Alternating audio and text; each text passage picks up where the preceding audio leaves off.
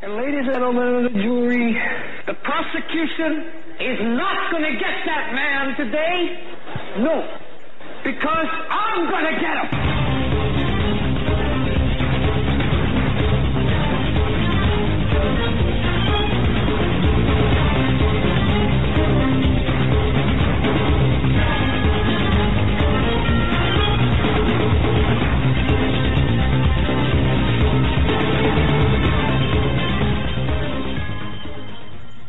Hello and welcome, everyone, to this Monday, April 9th, 2018 edition of the Hagmann Report. So happy to be here. We got a lot we're going to get into, and there is so much going on. We're not even going to have time tonight to cover it all. We got a great show lined up for you tonight. Just a quick announcement here. I am flying solo in the studio. John is taking care of some personal business out in the West Coast, and my father and Eric took a trip to Washington, D.C. Now, it's not a vacation trip. It's a work trip, and they're getting a lot done, going to do a number of things for not only the Hagmann Report, but trying to further the goals of what the alternative media has been doing. And judging by the headlines and what we see going on in this world, we need the alternative media now more than ever. As just breaking news today, what is going on with Robert Mueller as he has sent the FBI to raid the lawyer, Michael Cohen, Trump's personal lawyer, in a move that is certain to bring a whole bunch of cheers from the left and a whole bunch of criticism, and I believe rightfully so, from the right. Now, is Robert Mueller, as the Drudge Report says, expanding his probe? And what about attorney-client privilege?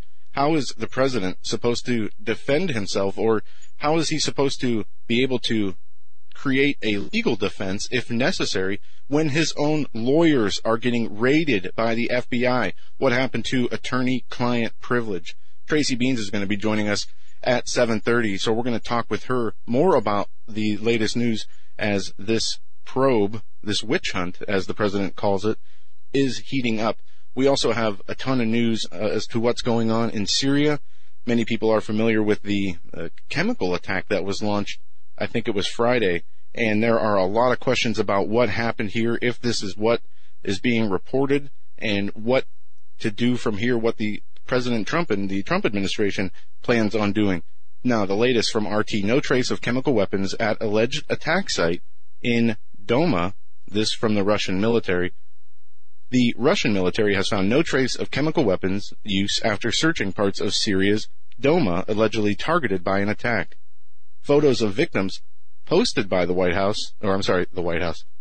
helmets are fake. That, according to Russia's defense ministry. Now, you can go to RT and read the rest of this report, but to summarize what it says, the experts in the radiological, chemical, and biological warfare fields, as well as medics on Monday, inspected the site and other sites where they alleged a chemical attack took place, finding no evidence. Not only that, no traces of any use of chemical agents. Now, what do we believe here? Do we believe our own lying mainstream media that has been time after time trying to get us into war in the Middle East, trying to escalate the situation in Syria? And is President Trump going to fall for the trap? Is he going to listen to his own words, things that he has said in 2013, being critical of the Obama administration's response to the gas attacks? And we've seen this pattern of behavior in Syria. Last week or the week before, President Trump said he wanted to remove any and all U.S. forces from the area. Now, the Pentagon bounced back just a few days ago and said that's not going to happen. But it seems like every time there is some kind of progress, we know there's a ceasefire over there, ISIS has almost been defeated, we see these attacks. Are we to believe that the Russian and pro-Assad forces that have been fighting the extreme Islamists, the ISIS, the Al-Qaedas in Syria, and have them backed into a corner somehow or for some reason decided to basically bring the whole international community down upon them for backlash when they're so close to the goals that they have been working for and set out from the beginning? Are we to believe that these rebels who said that they were the ones attacked have not tried in the past to create these same kind of false flags? Now, whether there was an attack or not, I have no idea. We're seeing, again, multiple conflicting reports. And who has provided us the evidence of an actual attack is very suspect. It is something we're going to talk about more, these white helmets. But who do we believe? Do we believe the same war hawks, the Lindsey Grahams, the John McCains, who have been pushing to get us into war in Syria for years now? Do we believe the lying mainstream media who cheers every time something happens in the Middle East that might bring U.S. intervention? Do we believe the Russian government and their teams of scientists and whatnot who have said that they're not only, this was not conducted by them, but this might not have ever happened in the first place? Well, one thing that happened in response to this, U.S. officials confirm Israel hit Syria after suspected Ghouta chemical attack. The strike came hours after a suspected deadly poison gas attack near Damascus. Now they're saying that up to 14 people were killed in the pre-dawn missile strike that came hours after this suspected poison gas attack. Now what are we going to see here moving forward? Is President Trump going to buy the bait and strike Syria? He's announced that within the next 24 to 48 hours he will be making an announcement and laying down plans as far as what his response is going to be. Now, we elected the president as a non-interventionalist. He has talked at length about unnecessary wars, unnecessary conflicts, and the U.S.'s involvement in these. And it would be going against his own campaign, his own promises, and really it should be his own ideology. If he were to launch, we'll stop there as Doug Hagmann is on the line. He's coming in to join us just for a few minutes from while being on the road in D.C. Are you there? And can you hear me? Yeah, can you hear me okay? Yep, you sound good. All right, good. Yeah, I got some audio cutouts there. I got to tell you, a lot of stuff going on. Thanks for covering for Eric and I, Eric and myself. Appreciate that. And also, you're pulling triple duty, covering for John, who's out on the West Coast, but he's still shoring up some of the programming. But thanks. So you've got the studio pretty much to yourself. I got to ask you, how's it feel?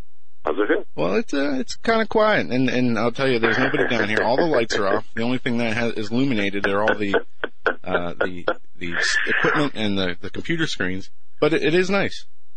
Yeah, and knobs and dials and buttons that I certainly am not allowed to be even close to. Well, okay, it's a busy news day. I just want to check in because I am calling from the belly of the beast, from the swamp, just to kind of update everyone on a couple of things. And this morning after my show, Eric and I both left for D.C., got here early this afternoon, and have talked to a number of people. And I can tell you this. Since my show this morning, I had stated with authority that the attack, the chemical attack, did happen. Now, you had let me ask you this: you had said something that no one can verify this, or at least RT is reporting that the attack did not happen. Is that what I heard?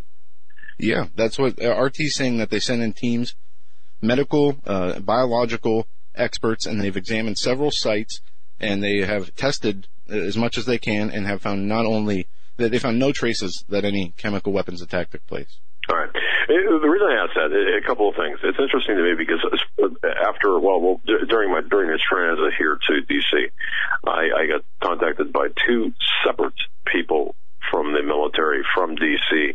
As a matter of fact, met one earlier this afternoon. Well, I'll just leave it at that. And the individual I met was at a position of military intelligence. Said, we're not even sure, and this is off the record, unofficial, not going to verify anything. We're not even sure that an attack happened, and the information going to President Donald Trump is, I don't want to say tilted or slanted, but certainly questionable. So we have to really be very careful. But Donald Trump, in his news conference, said he's going to respond. However, he's not going to say anything or make any statements until after the U.S. response, that is, to these attacks. So we have to watch it real carefully, I think. We're watching World War III, or the potential of World War III shaping up. And by the way, the other military contact I spoke to, and this is something Matt Bracken had indicated as well, the blowback is not going to be Russian bombers over the ice cap and down bombing North America necessarily. It's going to first appear as a series of misattributed cyber attacks here in the United States, and that can do a lot of damage. And I would just urge everyone right now, at the very least, to make sure that they've got cash in their possession as opposed to 100% in the bank. So if you're listening to this, because the cyber attacks could certainly do a lot to bring down the grid, and so just be very careful, I guess, is what I'm saying. Any thoughts on that, Joe? Well, obviously, there's always, when we see these types of conflicts or tensions break out, it looks as though we're going to see some kind of elevated conflict. But you always, no matter what's going on in the world, you should always be prepared for some kind of emergency, whether localized or otherwise, to where you have certain things in place that you don't have to worry about. That way, you're ahead of the game when those things do happen. Yeah, well, again, but please, if you're listening to this broadcast, look, nothing might happen, but it's always best, as you said, Joe, it's always best to prepare. Make sure you've got some liquid assets, some cash, because cash will be king, especially if the grid goes down, if banks are hit by a cyber attack.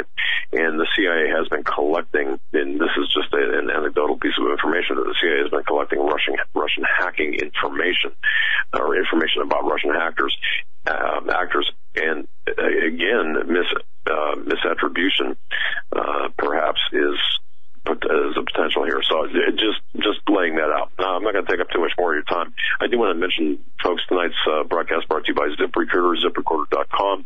Folks, are you hiring? Do you have a business that you're hiring? Every business needs great people and a better way to find them. Something better than posting your job online and just praying for the right people to see it. ZipRecruiter knew there was a smarter way, so they built a platform that finds the right job candidates for you. ZipRecruiter learns what you're looking for, they identify the people with the right experience, and they invite them to apply to your job.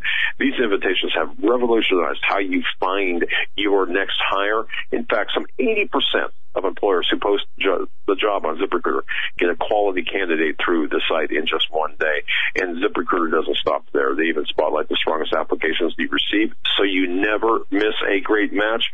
The right candidates are out there. ZipRecruiter is how you find them. Folks, here's what you need to do. If you own a business, you're looking for that perfect person for that very special position. Businesses of all sizes, they trust ZipRecruiter for their hiring needs. Right now, listeners to the Hagmann Report can try ZipRecruiter for free. That's right, free. Just go to ZipRecruiter.com/Hagmann. That's ZipRecruiter.com/Hagmann. ZipRecruiter.com/Hagmann.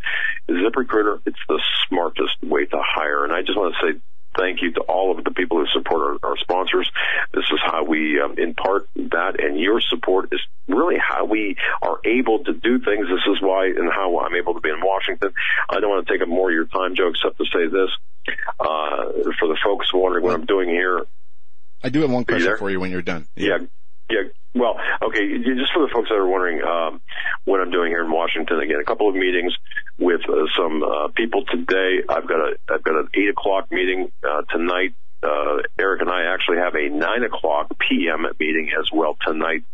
And then tomorrow morning at 7 o'clock, we are meeting, and I'm sorry I can't really get into who we're meeting at 7. We're going to be at the National Press Club at 8:30 in the morning in advance of Alex Jones's InfoWars, their press conference that begins, I believe they're going to start streaming at 8:40. It's going to begin right around 9 o'clock. With Alex Jones is Roger Stone, Jack Posobiec, Lee Stranahan, and Dr. Jerome Corsi. Our own Alicia Powell is going to be there as well, covering this event. When I say our own, of course, she's contributed to our program. There are going to be some major announcements. This is in the fight against the First Amendment, the Second Amendment, but primarily the fight to take away our voice through malicious litigation, through banning, through censorship. Trust me when I say this, ladies and gentlemen, we are answering this. Now, Alex Jones this is his event. I've got nothing to do. This is his event. event. Eric and I are here in support of his event. However, there is some overlap, which I'm not going to get into. But it's time to fight back. It is time to take our voices back. It is time to say we're not going to take this crap anymore. You want to sue us? You want to talk bad about us? You want to censor us? Then we are going to fight. We are going to fight like you've never seen us fight. And here we are in the belly of the beast. I could smell the swamp from outside this window. But we are going to answer every single charge, everything that comes at us. And the other half of this as well, you just look at this. The globalists are ramping up their fight against President Donald Trump. Michael Cohen, his office, and it was raided by an apartment no-knock raid. Who would do this except this globalist, out-of-control globalist group who want to tear down and who've been in a constant state of coup since before the election and most assuredly after the election. So we are answering a number of different things. I also said during the Patreon meeting that we had, I do have the possibility, and it's just, I basically confirmed here earlier, where we will be able to meet with a lower level member, I suppose, without getting into too much detail, of the Donald Trump administration. And we are going to be basically interviewing this individual, hopefully for publication or for information later on this week. But the bottom line is this: we're at war. We're about to go to war, the Third World War kind of thing. We are at war here at home. Donald Trump needs to immediately jail the head of the FBI, in my view. Soros, Clinton, and the Bush family. These scumbags are trying to pull the coup that we're seeing. And yet nothing about the Awan brothers, nothing about the Hillary Clinton emails, nothing about the issues that mean more than any of this crap. This is just, again, a soft coup against the American people. So a lot of stuff going on. I don't want to take your time up, but bottom line, in Washington, D.C., folks, tune in tomorrow morning for the press conference at the National Press Club. Tomorrow morning. I believe Alex will start streaming live at 8:40. Okay, I don't know why I thought that was tonight. Okay, so that's 8:40 a.m. A.m. Okay, it's the actual. Yeah. I just wanted to ask you this, your opinion. You mentioned Trump's lawyer. I just want to ask you, last week they announced he's not under criminal investigation, and then they turn around and raid the lawyer's office. How can they get away with this, and how can the president expect to have attorney-client privilege with this kind of behavior, if at all, if he can? Okay, and that's the issue here. Let me just grab this email here that explained this pretty well. Hold on just one second here. How they can get away with it is the suspicion of criminal acts would trump any kind of lawyer or attorney-client privilege. In other words, if the raiding authority, in this case the FBI, would have reason to believe that rather than attorney-client, they were co-conspirators in a criminal case, they could do this. Which is absolutely insane, because you'll remember when Hillary Clinton met with the FBI and Heather Samuelson and I'm trying to remember the other woman's name that was there with her, Heather Samuelson and Susan Rice, maybe, or her other lawyer. Palmieri, okay. I think. Okay, regardless, the fact that she, in the post-interview, claimed attorney-client privilege shows you the degree, the depth of the actual criminality and out of control, how far out of control this Mueller probe is. This is completely inappropriate, unnecessary. The search does not appear to be directly related to Donald Trump, to Mr. Mueller's investigation, but most likely resulted from information he had uncovered and gave to prosecutors in New York, and this is bizarre. So, and by the way, I would look closely at the attorney for Michael Cohen, Stephen Ryan. They released a statement with respect to the raid itself. The FBI agents seized the privileged communications between Michael Cohen and, between Michael Cohen and President Donald Trump and more of his clients.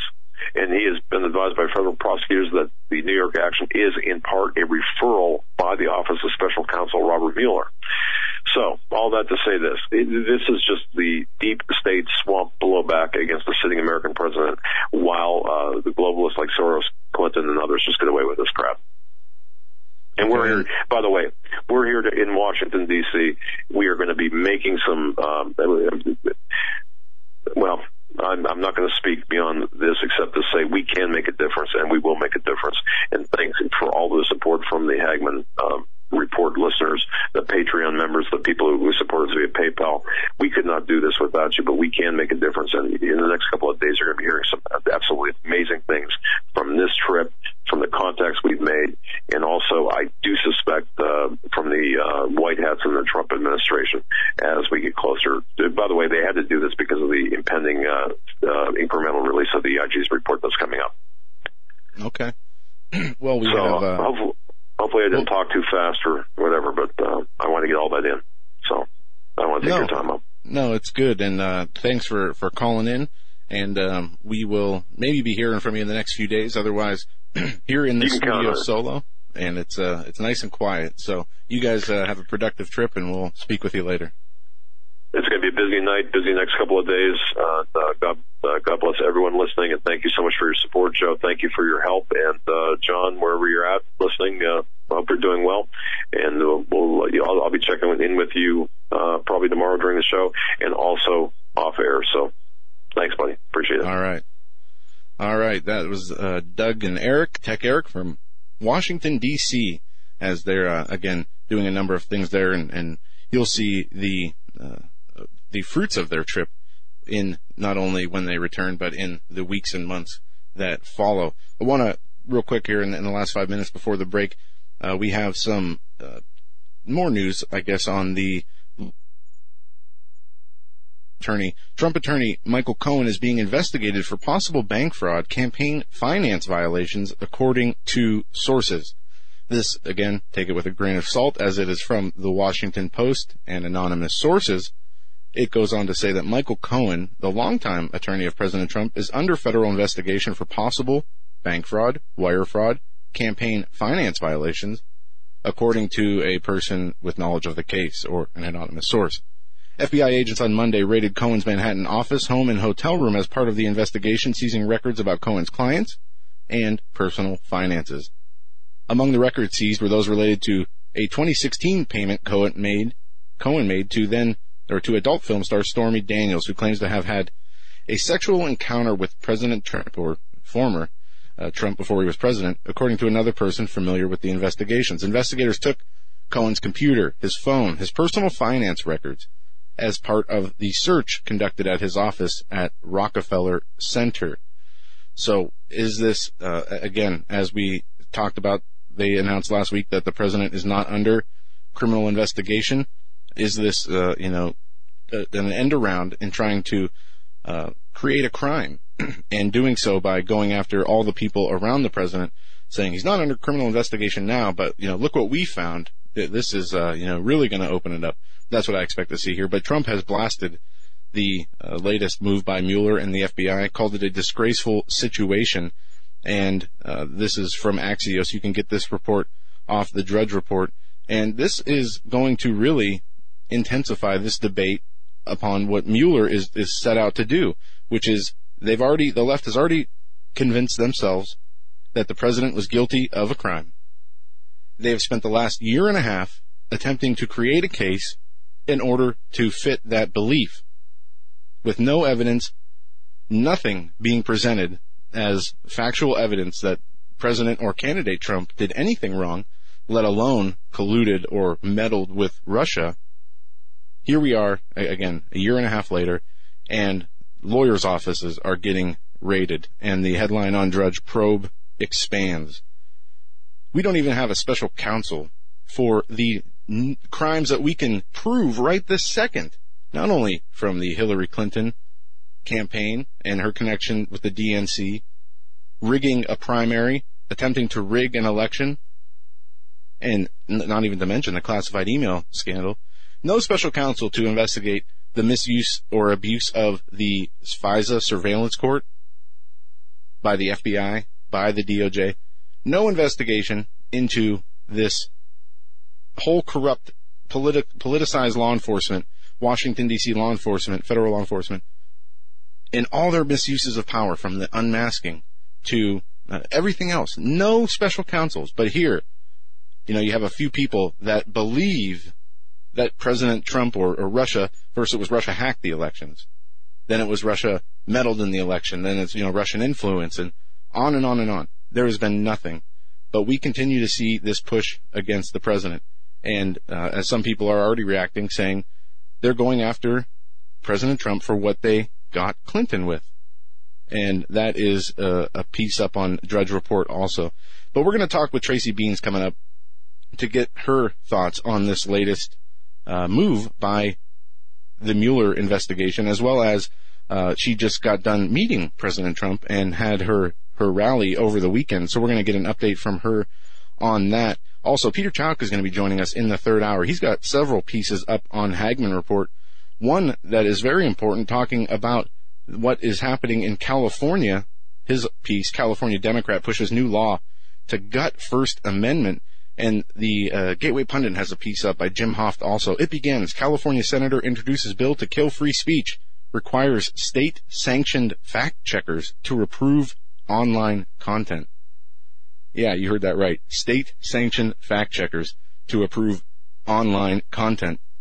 This is the way of the left, and it's crazy because they're going to, one way or another, in 5 years, 20 years, they're going to have this, or at least think they have it. We're going to be turned into what we see so often anymore in Europe with the hate speech laws and everything else, designed only to come after their political opponents.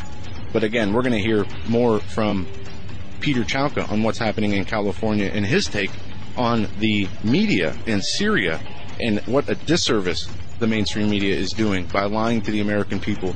When we come back, Tracy Beans will be our guest, so don't go anywhere.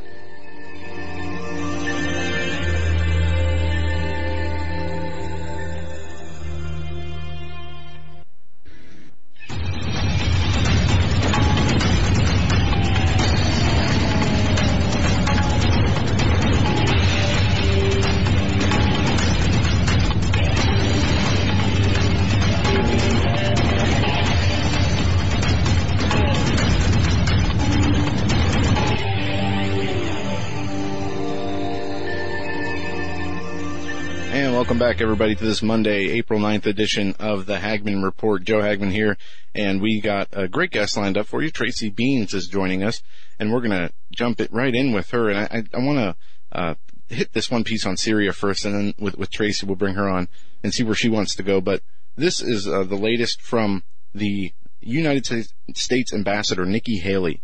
And they had a United Nations Security Council meeting. So, U.S. Ambassador to the UN, Nikki Haley, said during an emergency meeting of the UN Security Council on Monday that the U.S. would retaliate against the attack in Syria regardless of what the United Nations Security Council decides. History will record this is the moment when the Security Council either discharged its duty or demonstrated its utter and complete failure to protect the people of Syria.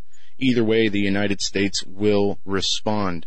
And, I mean, these people already have it in their head. It's already settled, apparently, that Assad is responsible for this, chemical attack. And again, I'll go back to this RT report.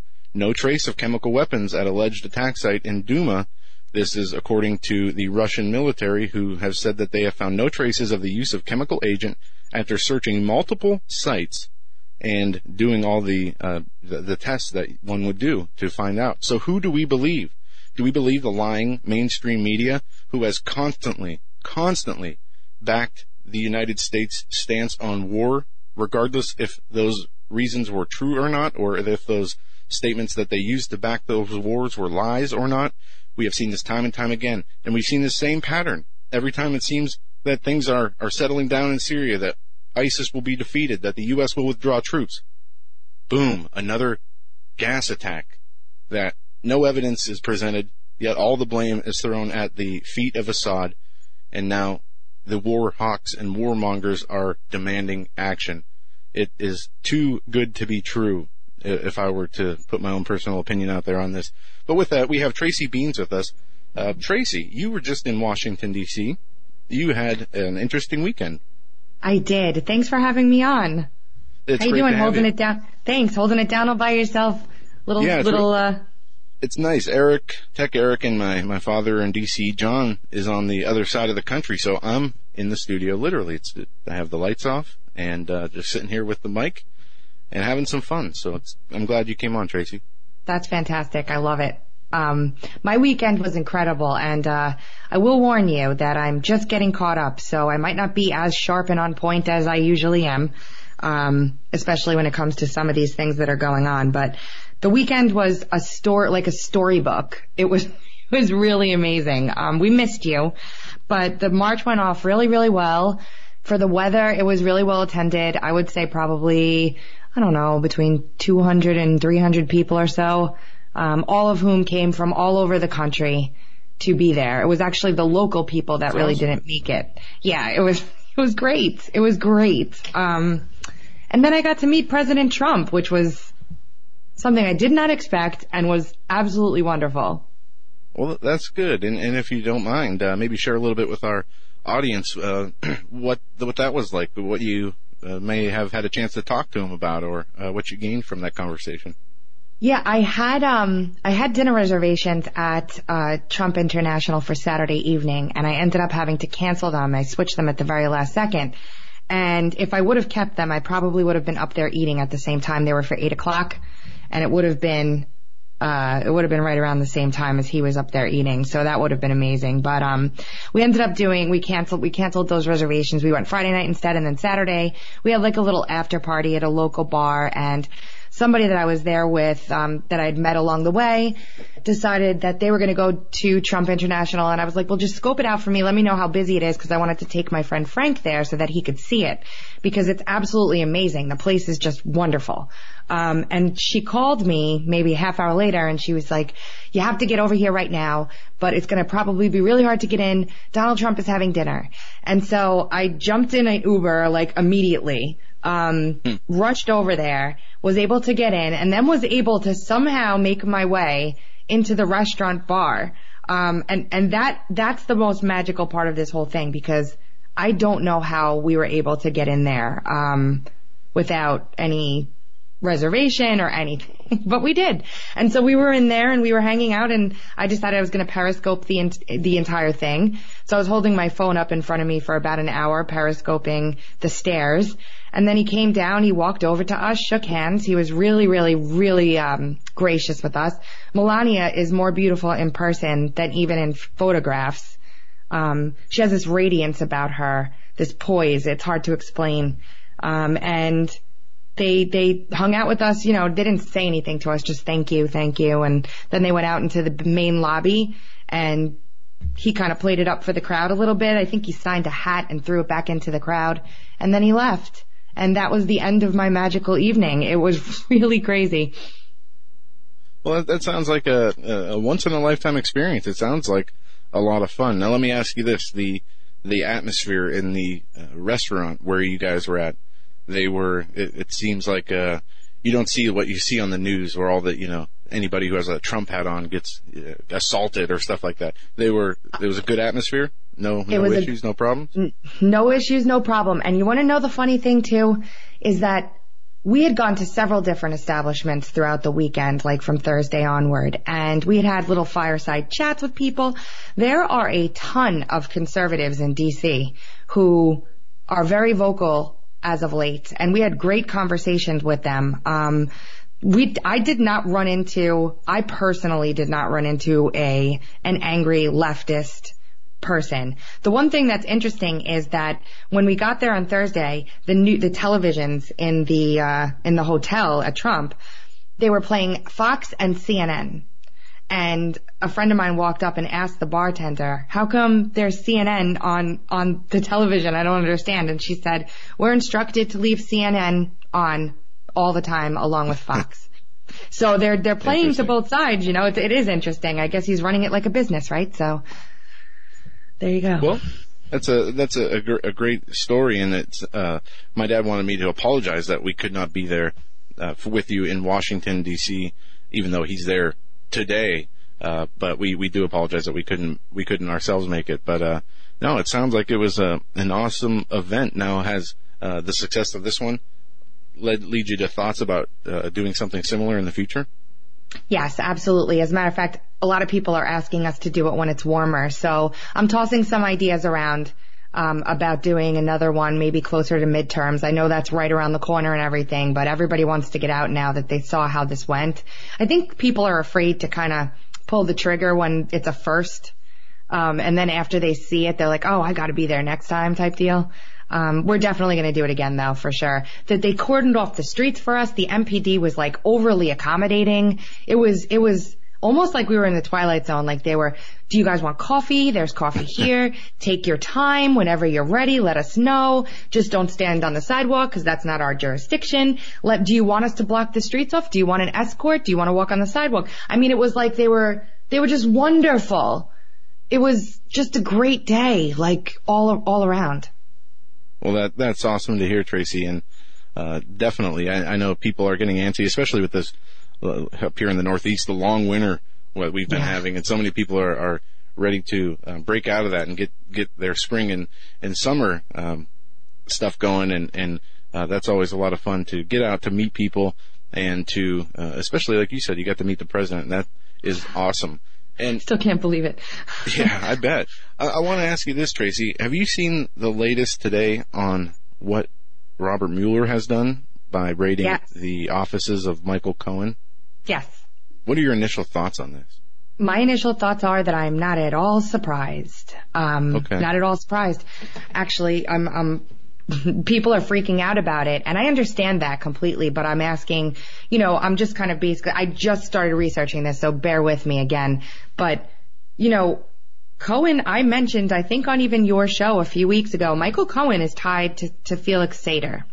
And Felix Sater is not necessarily a friend, and neither is Michael Cohen. And I said it kind of with my teeth clenched, because I was like, oh, God, people are going to hate me for saying that I'm not really trusting of Michael Cohen. But I said it because I started doing all this research into Sater. And this is like the Papadopoulos emails were. And I know that, I don't think that anybody really disputes at this point that Papadopoulos was a plant. But this is like the Papadopoulos emails where Sater emails Cohen and says, I'm going to get our boy in with Putin. Like, who does that? Right. It was just overt ridiculousness. And there's a lot more about Cohen from the past that people should know. I don't know when Donald Trump stopped working with Cohen, but if you read what happened, what came out, special counsel referred to the to the FBI, right? Hold on, I'm looking for it. I had it up. But basically Mueller apparently referred this to the FBI so that they could investigate Michael Cohen. And if it had anything to do with the Stormy Daniels thing, they threw that in. I think if you look at the way the articles are written, more for impact, I don't think that's the focus by any stretch of the imagination. Now last week we heard that the president was not under any criminal investigation. Do you see this as an end round to, maybe if we find some dealings between the lawyer and the president, or even any privileged information that might have been gathered in this raid? Do you think that is an angle that they're playing, attempting to get Trump from this by expanding the probe into his lawyer? Honestly, my gut instinct and what I know so far says no. I don't think so at all, actually. And people call me crazy.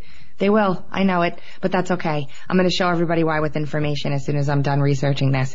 I don't think so. Listen, just look at the landscape of what's happening right now, how many different tangents we have going on at the same time. We know that there is a criminal investigation involved in the Inspector General. Everybody's freaking out that it didn't get released. They're releasing it in parts. There was some information that came out today. They're threatening impeachment on Rod Rosenstein. We've got a war looming in Syria. We have all kinds of craziness going on. And then we've got the media coming out with their spin on this Cohen raid. I didn't get to read Mueller's statement on it, but take everything and separate it and put it next to one another, and then look into every story independently, and then kind of try and scheme out what might be happening here. That's my recommendation. Okay. Well, it is interesting that this probe doesn't. There's no limit on what apparently Robert Mueller can do. This started out, as we talked about, first they said it was Russian hacking, then they said it was Trump-Russia collusion, and with no evidence, they launched this special prosecutor to look into the meddling. Now we've seen, the Manafort and other people who've been indicted on things that had nothing to do with anything, even Trump campaign related, and now they're expanding the probe to the lawyers, leaving even Judge Napolitano to say that he believes that there is no limit on this Trump probe and anything is game. But let me ask you this, Tracy. Do you think that the president saying he was not aware of the non-disclosure agreement and payment to Stormy Daniels opened this up, or this was already, do you think this was already heading in this direction? Well, I think I know the answer to that based on what you said already.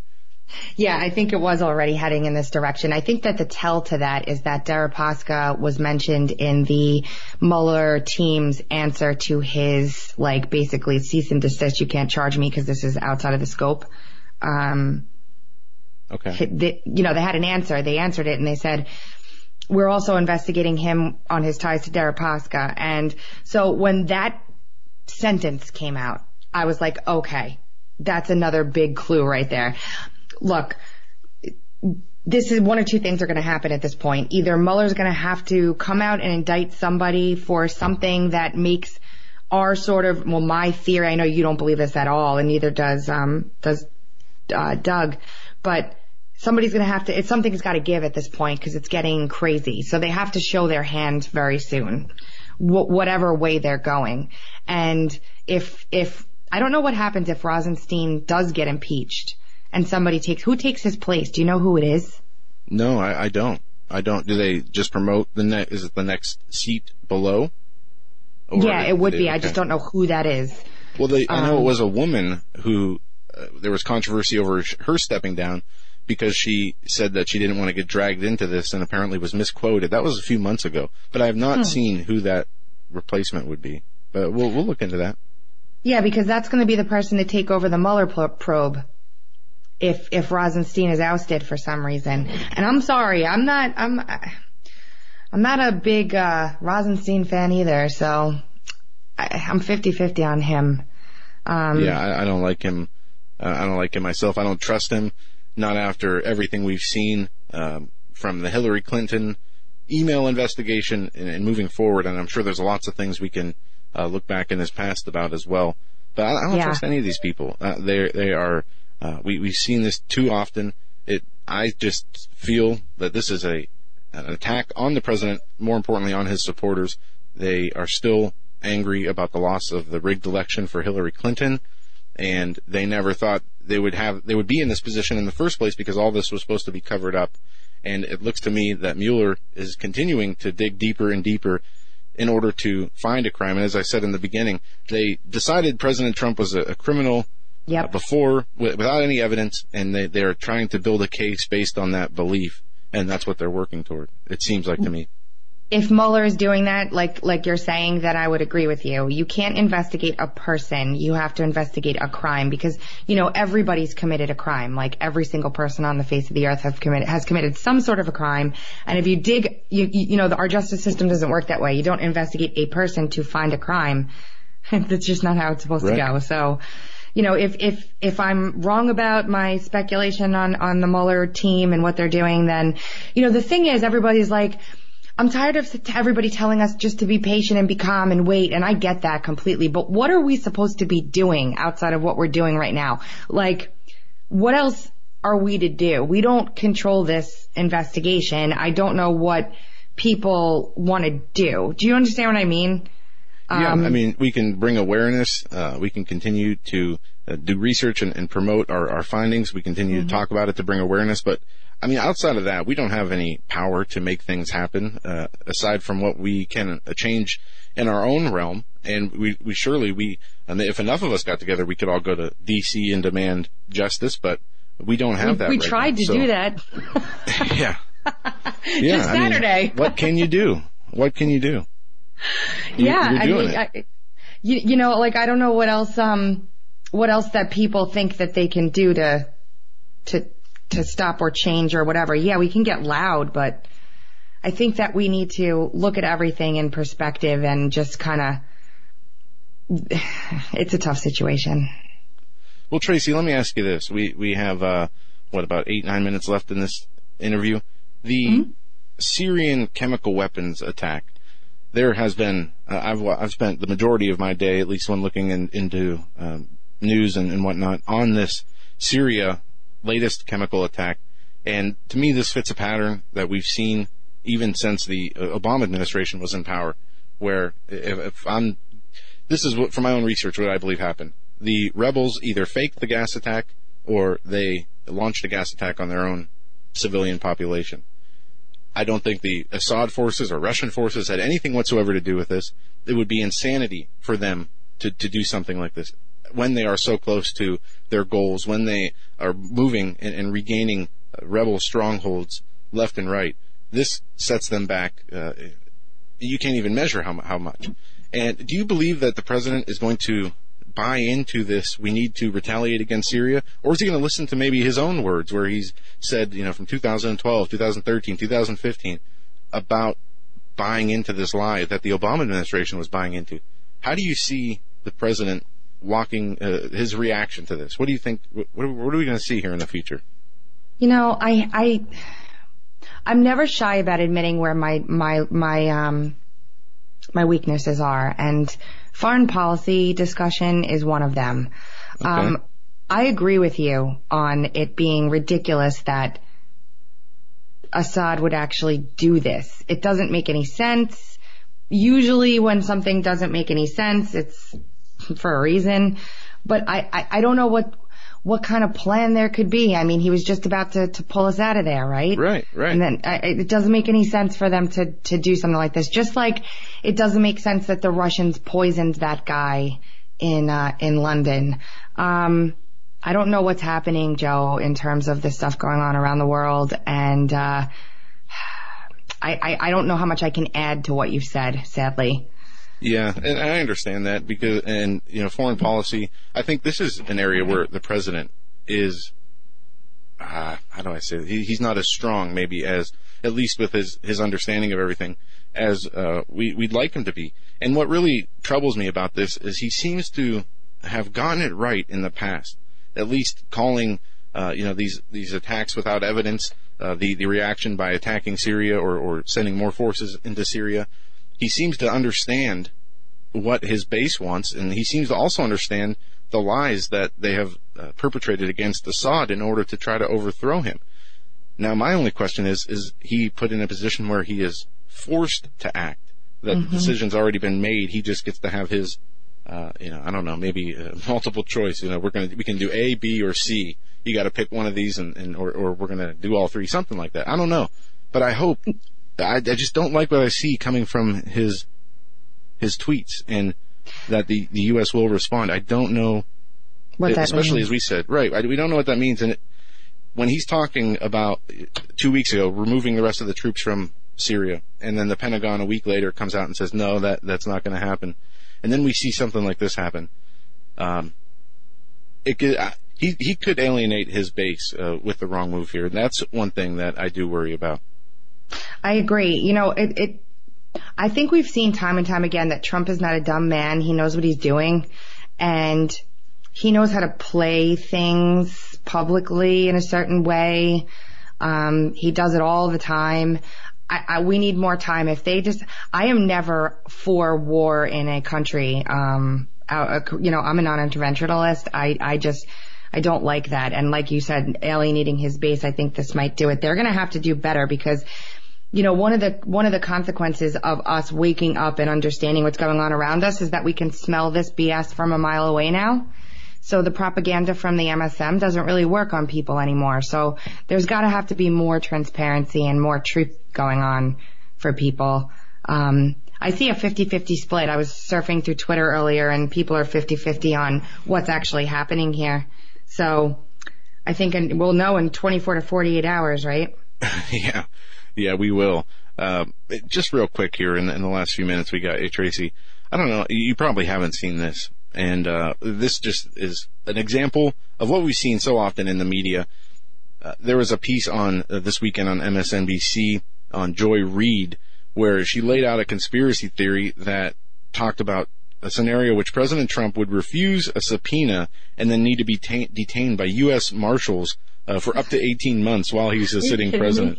No, you got to watch this when you get a chance. You can go to newsbusters.org or Real Clear Politics on the video section. It's there.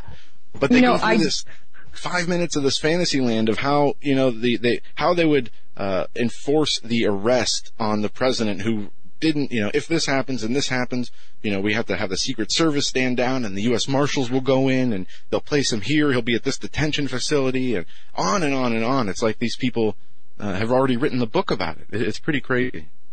Oh my gosh. Wow. That's nuts. I actually dissected somebody's thread on Robert Mueller the other day, on YouTube. It was pretty crazy. It was just like a completely different world than what we're living in. And they believe their stuff as strongly as we believe our stuff, but that's crazy. I also want to point out, I'm reading the chat right now as we're going along here. I don't think that Cohen has been Donald Trump's attorney for quite some time now. Is that correct? I don't know. I saw Cohen come in after there was a few moves on the president's legal team, and he brought Cohen in, and then a few of the other lawyers dropped off. I believe that was just in the last 4 or 5 months that he came on. But he was his personal attorney in the past, and apparently dating back to this Stormy Daniels incident, maybe longer. Yeah, they've been kind of a lawyer. Yeah, definitely. I got to look into this. It's bothering me. I'm going to be up all night now. Well, when you complete your research and get a better idea, we'll definitely bring you back on to talk about it. And I have to do my own research into Cohen. A lot of people like this who surround Trump, I never even get a chance to look into. There's so much going on all the time. But this is an important story, and how much of this lawyer's alleged criminality, if there is any, overlaps into his client, Donald Trump. And President Trump, is he aware of any of this? I mean, that's what they're going to be looking for. And I have a bad feeling about this, not for the president, but just for our country in general. As the president said. It's not helpful for the country at all. I mean, this is craziness. The whole situation is horrible for the country, but guess what? The people that started this situation are the ones that didn't want to lose their grasp and power over us, and they're losing it. So obviously they're crapping their pants. You know what's interesting to me, real quick, I know we have to go, but Comey's book is coming out in a couple of days, and we've got Lynch out there saying, I never told him to say it was a matter. I'm interested to see what's in this book. Really want to see it. The White House says we're not gonna do anything about this book. Wouldn't it be crazy if this book is like not about how horrible Donald Trump is and it's a tell all about everyone else? Yeah, I don't see that happening. Comey seems too loyal to his progressive followers.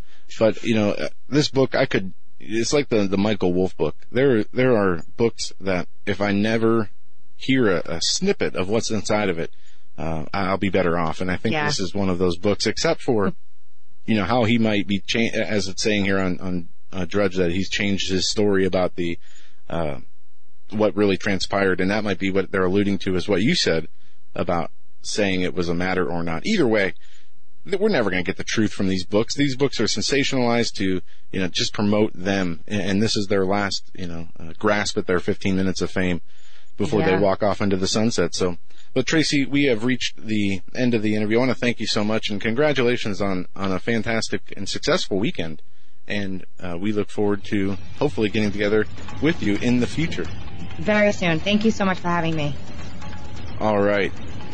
When we come back, we're going to be joined by a guest who's been on several times, but it's been a while since we've had him on. That is Michael Terrell from Whole Tones. And then we're going to be taken out by Peter Berry-Chauka. We got so much to get into. He's got a few new articles up on Hagmann Report, so don't go anywhere. We're just getting started.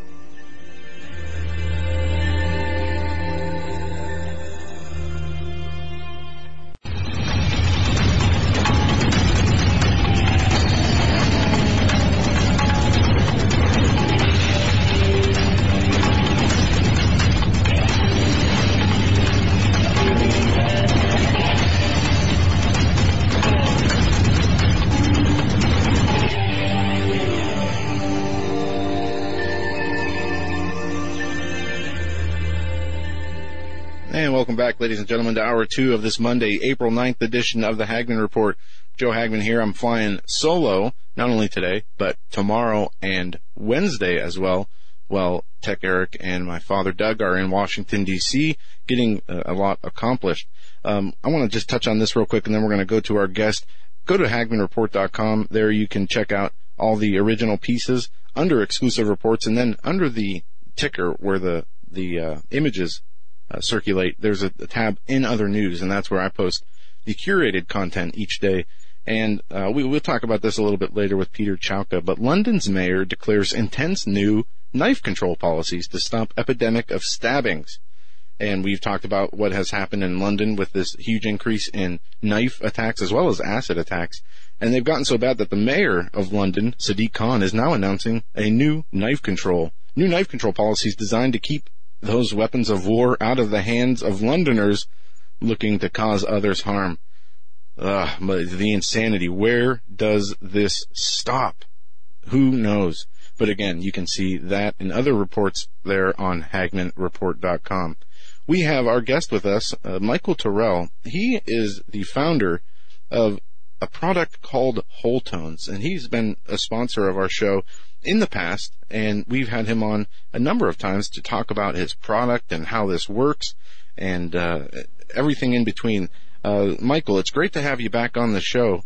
I want to kind of reintroduce you to our audience. Why don't you give a little introduction to our audience and an introduction into your company as well? Absolutely. Well, my name's Michael Terrell, and I am the creator of Whole Tones, the Frequency Healing Music Project. I've been on this show, I think, 3 times now, and love the Hagmanns. I love their message. I love their passion. And Whole Tones, for those of you that have never heard about me before or heard about the music before, is certain embedded frequencies that were discovered in Israel thousands of years ago that I brought back to life again and embedded them in some music that's tuned different that makes an outstanding addition to anybody's home. It has amazing, well, we're not allowed to say it has amazing healing powers, but I let everyone else say that for me instead. But overall, Whole Tones Healing Frequency Music is music that has frequencies embedded in it that can help everything from insomnia to your pets having separation anxiety, being afraid of thunder. I was just on the Truth About Cancer, which was the truth about cancer in pets last night on episode 5, and we talked all about some of the amazing things that have been happening using these Whole Tones frequencies with our furry friends. Well, that's awesome. And Whole Tones, we've had listen to the music that they have created, and this is just an awesome thing. So often when we talk about health, we always think in terms of, okay, what medicines do we need to be on, either to medicate it. And we always talk about, especially with Dr. Ted Broer, how all these medicines, there never seems to be any cure. The only cure, or the closest thing to a cure anybody gets, is to stay medicated for the rest of their life. And that can be very tricky, especially with, some of the narcotics and other heavy substances that are in some of these medications. But you found a new way to look at illness, disease, sickness, any kind of wound. And I want to get into this, from the physical to the mental and emotional health. Frequencies. How do frequencies work in our world? How do they affect us? That's a great question, Joe.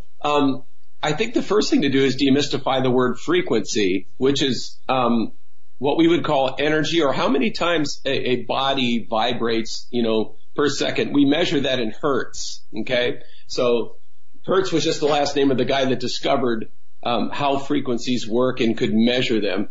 One of the things I love to tell people about is if you've ever read the Bible, the very first statement about the creation of the world, let there be light. Light is a frequency. In your studio, in my office where I am in Florida right now, these incandescent bulbs are the bulbs that they operate at a precise frequency. And that frequency is in the realm of what we would call light. But in the same way, our words, everything that we say, every thought that we have, our ability to connect tonight through the internet, our ability tonight to be able to have a conversation where I speak and you listen and you speak and I listen. All of these things would be impossible without frequency. And I found it fascinating that in the book of Genesis, when God said, let there be light, he was using what? His voice. The frequency of God's voice that fills everything that there is. The closest thing in the world, they say, is Niagara Falls, as far as filling the sonic spectrum of sound. God speaks one time and says, let there be light. And his voice itself absolutely exhausts the audio realm and moves into the realm of light. So his very word, when he speaks, everything, all creatures, all creation, subatomic particles, atomic particles, everything that has been created hears his voice, and light is the manifestation of his voice. And the beautiful part of it is when the word says that he comes in an unapproachable white light. The word also says that his voice is like the sound of many waters. So frequency is simply our ability to be able to use, interestingly enough, our vocal cords, which vibrate, of course, to be able to communicate with one another, and how frequency affects us. It's another wonderful topic. Yeah, it is, Michael, and how frequency affects us is really what led you to,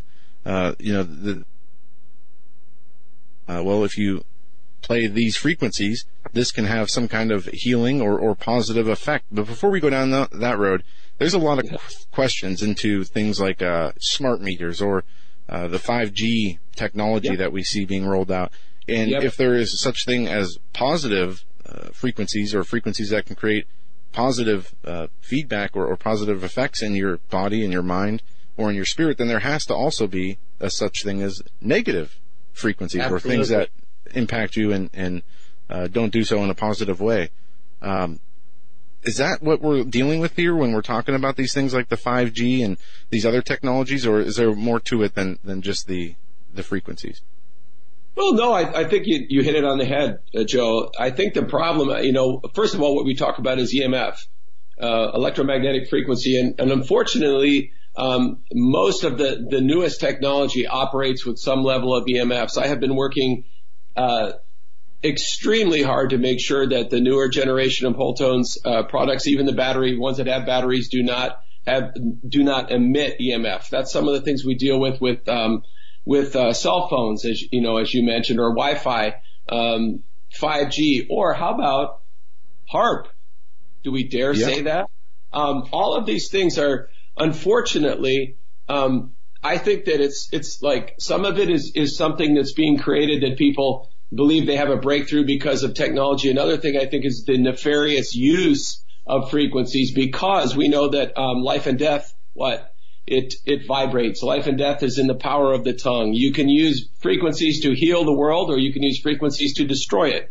You can use frequencies to bring life to a man, or you can use frequencies to kill a man. So everything you're talking about is absolutely 100% accurate. There's been in fact, I just was involved in one of studies of how you can actually clean your house from a large bit of EMF. It's pretty simple, actually. And the other interesting thing is whole tones. When you play whole tones in your house, it masks a lot of those negative frequencies, which is a really wonderful thing. It works almost like a shield. Well, that's awesome. And why don't we do this real quick while we have this time? Why don't you tell the listeners where they can find you on the web and where to go to listen or sample some of what you have put together? Well, they can go to a couple places right off the bat, Joe. They can go to Holtones, that's WHOLETONES.com. Or they can visit HoltonesMusic.com, which is TONES music, MUSIC.com. So it's Holtones.com or HoltonesMusic.com, and it's also available on Amazon as well. Okay, and that's great. I'm going to mark that down here. I want to ask you this: in times past, we've had you on the show, and we've had people who've used the whole tones who've called in or given their feedback. What are some of the from people who use whole tones and have seen a positive effect? What are some of the things that they have said that really it makes you happy and glad that you have put this together? Well, what's exciting is I think we just came to right around the 100,000 testimonial mark a couple weeks ago, Joe. And so it's a loaded question because so many things make me happy. And every morning when I get up, one of the first things I do after I get my coffee is get a box of Kleenex. And because it's not just, the typical bill of fare, you have things like I have a lady that said that her cat was diagnosed with feline leukemia, and the cat was 14 years old, and she bought the whole tone set and started playing it, and the cat walked across the room and laid down in front of one of the speakers, and every time she would turn the music off, the cat would pace back and forth between the speakers. And the last time the cat had a checkup, that's been almost a year now, the cat still got a clean bill of health and is still with us. So pretty exciting. Then when it comes into the realm of everything from PTSD, TBIs, I get some of the most unbelievable, wonderful things from people that have, not saying that we have a cure for anything. I'm not making claims. I'm just saying that a lot of people have purchased the Whole Tones frequency music set and have found that things in their life they've been dealing with for a long time have suddenly disappeared. Even some really crazy disease and some other really crazy things that I read even this week, just some absolutely amazing testimonies. One of them was from a nurse, Joe, who had rheumatoid arthritis. And this was really funny because you could tell that she was really a straight shooter. And she emailed me and said, Mr. Terrell, I want to let you know that I don't believe in this kind of stuff. And I'm a registered nurse in Tampa. And I had rheumatoid arthritis, but somebody sent me a link to your samples on the website. And I listened to one of them one time, and she said that was 6 months ago, and I've been absolutely free from rheumatoid arthritis, from which I'm sure there's no cure. So, yeah, that's where I live. That's what I get to hear every day. Amazing, biblical proportion stuff that happens to God's wonderful people. And God heals today. Amen to that. So, Michael, let me ask you this. We've seen and heard, we've heard from people, our own listeners, who have used your products and just had these positive effects. Not only are we talking about physical effects, and we'll get into some specifics that you've seen with your time doing this, but what about emotional? What about mental effects and how the frequencies affect our mood and our the way we react to things? Well, what's wonderful about that is that the best test patients are people that have never heard it before. And animals, because animals don't understand placebo mechanics.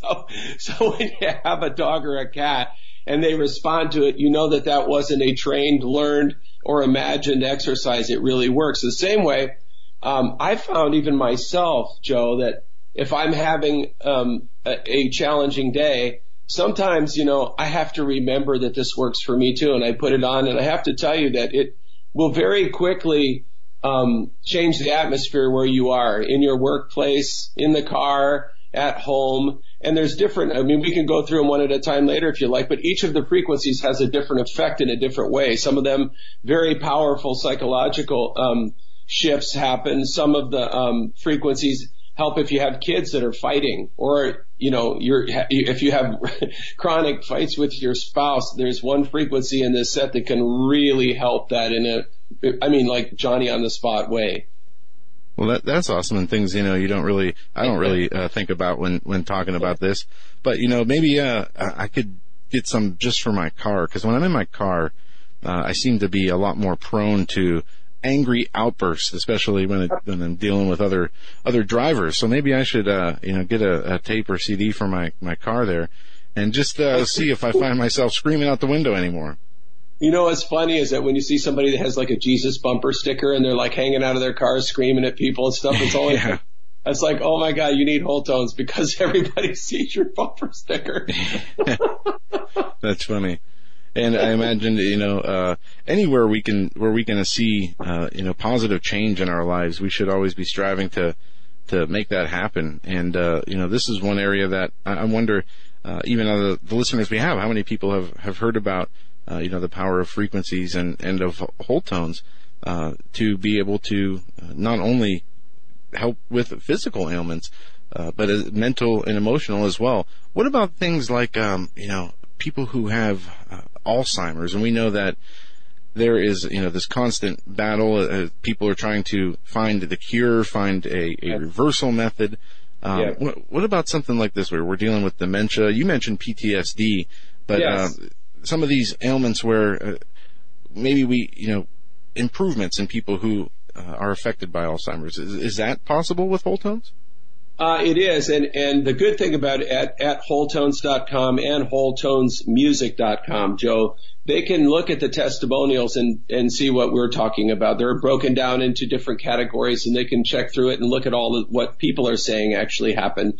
The interesting thing about both about Alzheimer's and dementia is more and more of it is being linked to pharmaceutical drugs that were used for something else. You know what I mean? Yeah. And then, so normally you would say, well, once that happens, what could you really do about it? The interesting thing first is to realize what frequency does. If you speak life, or if you use a frequency that gives life, like 528 hertz, for example, that's your body processes stuff that way. Just like our brain, Joe, our brain loves patterns. That's like with neuroplasticity.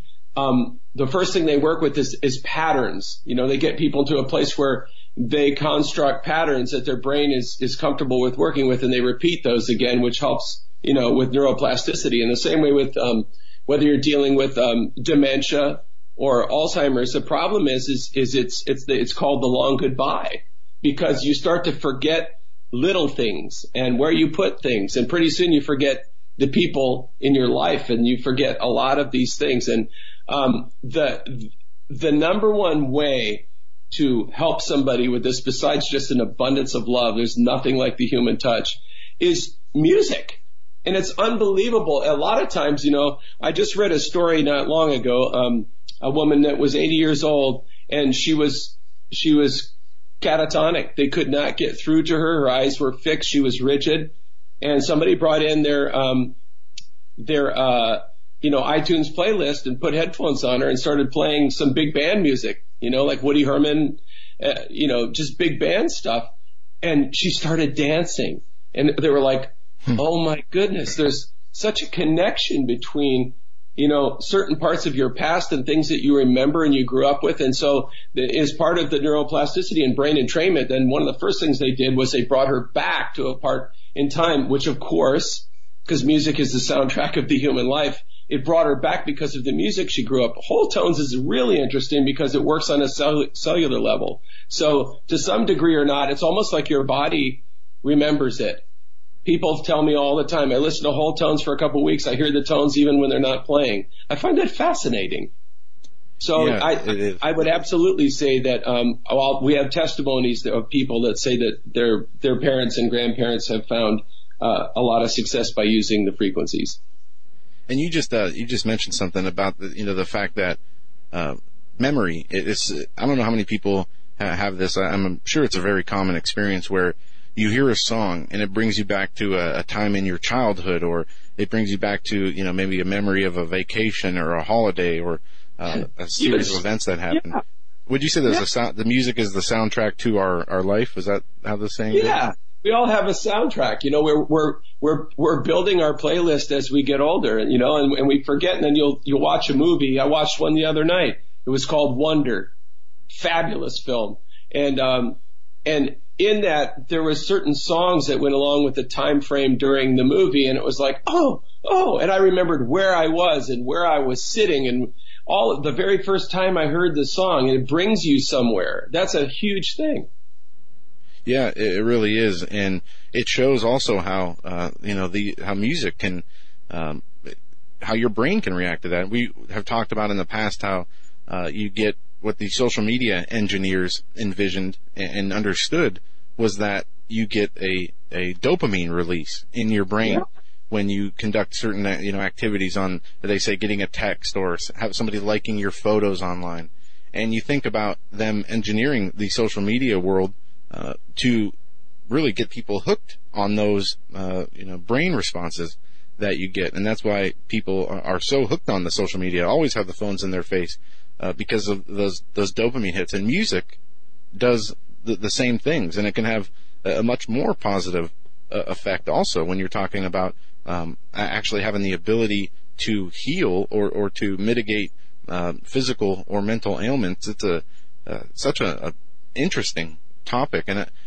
Michael, I want to ask you this: how'd you discover the frequencies? I know we talked about this before, but can you give our listeners a little insight as to how this all came about? Absolutely. It all started with a question, Joe. And the question was, why is a tuner, as everyone knows, I'm a musician, many listening probably are too. Why are the tuners we buy in the United States calibrated to 440 hertz? That was the initial question. I could not get an answer, Joe. I mean, every time I asked people, managers at music stores, people that were professional, nobody had an explanation for why that was arbitrarily chosen as the tuning center for American music. And so I started searching that out. And during that time, I went with a pastor friend of mine to Israel because he was writing a book called Your People Shall Be My People. And I was kind of proofreading it and spending time with him in Israel. And when we landed at Ben Gurion, the first fascinating thing this man said was, I said, are we going to get a GPS? And he goes, oh, heavens no, we're just going to get in the car and see where the Holy Spirit takes us. And I just thought the guy was like, that time was like 78 years old. And I just thought, what a cool idea. It's so Huck Finn. Let's just get in the car and see where it takes us in a country we don't know anything about. And so, we're driving around and he looks at me and he says, I just feel like we're supposed to go to this coffee house in Jerusalem. And, what's really cool about that is, he said that a friend of his named Reuven was going to meet us there, but had no idea that we were in Israel, that he lived in Tel Aviv. But he said, I have this sense that this guy's going to get in his car and meet us in this coffee house, and we need to get there.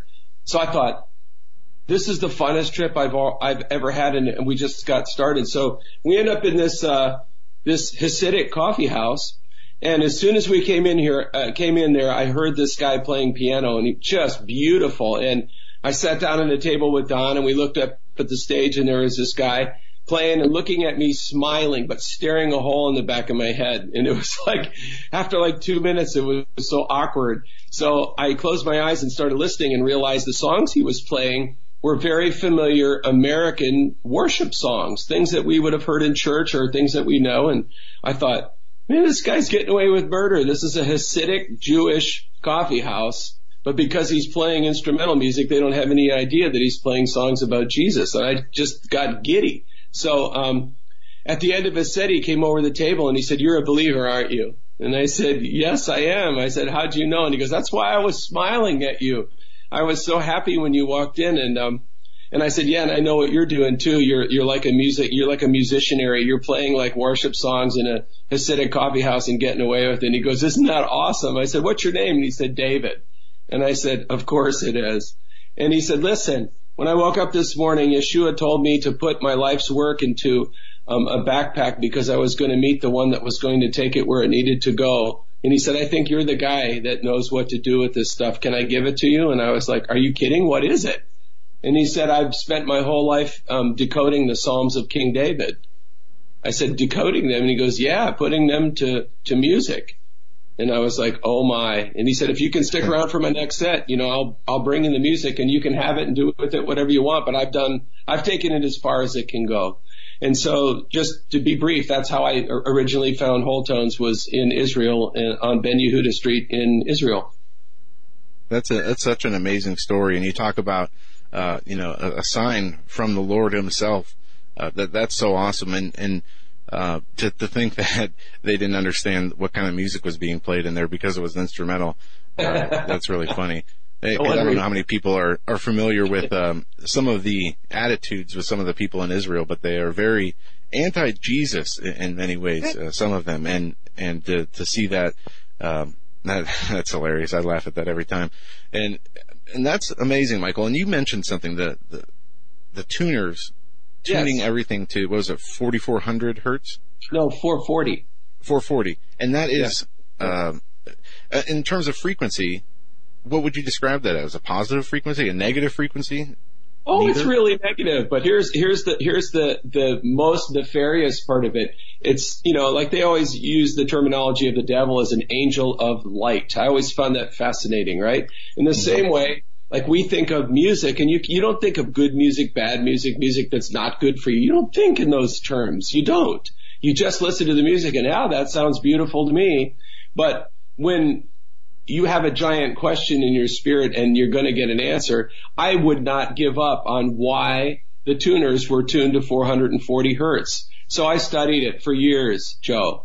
And I came upon some very credible research that said that 440 was commonly known as the German radio beat, and that Joseph Goebbels of Nazi Germany, the right-hand man to Adolf Hitler, was the one that introduced that frequency in his attempt of mind control and propaganda, and that it was actually a negative, unrested frequency that brought chaos in the human body. And when I heard that, I couldn't believe it. But as I dug deeper, Joe, I found out that that there was only 2 countries, and remember, this is wartime. And during wartime, Joseph Goebbels thought that it was so important to go on a crusade to try to talk all the other countries into using the same tuning. So what he was actually saying, without saying it, is, I think we need a unilateral center of tuning for the whole world, okay? And at the same time, knowing in his heart that it would create chaos worldwide. Unbelievable. And so it was actually the first sense that we had of militarization of music, that his campaign failed miserably. Unfortunately, there was 2 countries that bought in. It was the United States of America and Canada. And in all my travels over the years, the very first time I went to Colombia, I was shocked to find that before I knew this, I tuned to my tuner and brought it with me. They tuned to their tuner in Colombia and had it with them, and we were horribly out of tune with each other. And I started realizing that many countries tune to their own tuning center, different frequency completely. 441, 440 here in Canada and the U.S. Could be, higher 450 Venice, or 444, which I think is awesome, because that's what I use in Leningrad, other parts of Russia. So it's really interesting that we just assume that music is music. It's like an apple is an apple. We just think that it's all like this congruent, same as thing. What I've brought to the world is music that's never been tuned like this that anybody's heard, and music that has underlayments of naturally created frequencies. They probably haven't heard those frequencies for 2,500 years. What I find so interesting about this is going back to the, this being the frequency that everybody uses to tune their machines to. And we can't overlook the fact that before the fall of Satan from his place in heaven, that he was the musical chief. And there has to be some connection there. And if the Nazi war machine wanted to use this frequency, wanted to pinpoint and use this frequency, there's got to be something there. And so often we talk about the spiritual battle that wages constantly behind the scenes, whether some of us are aware of it or not.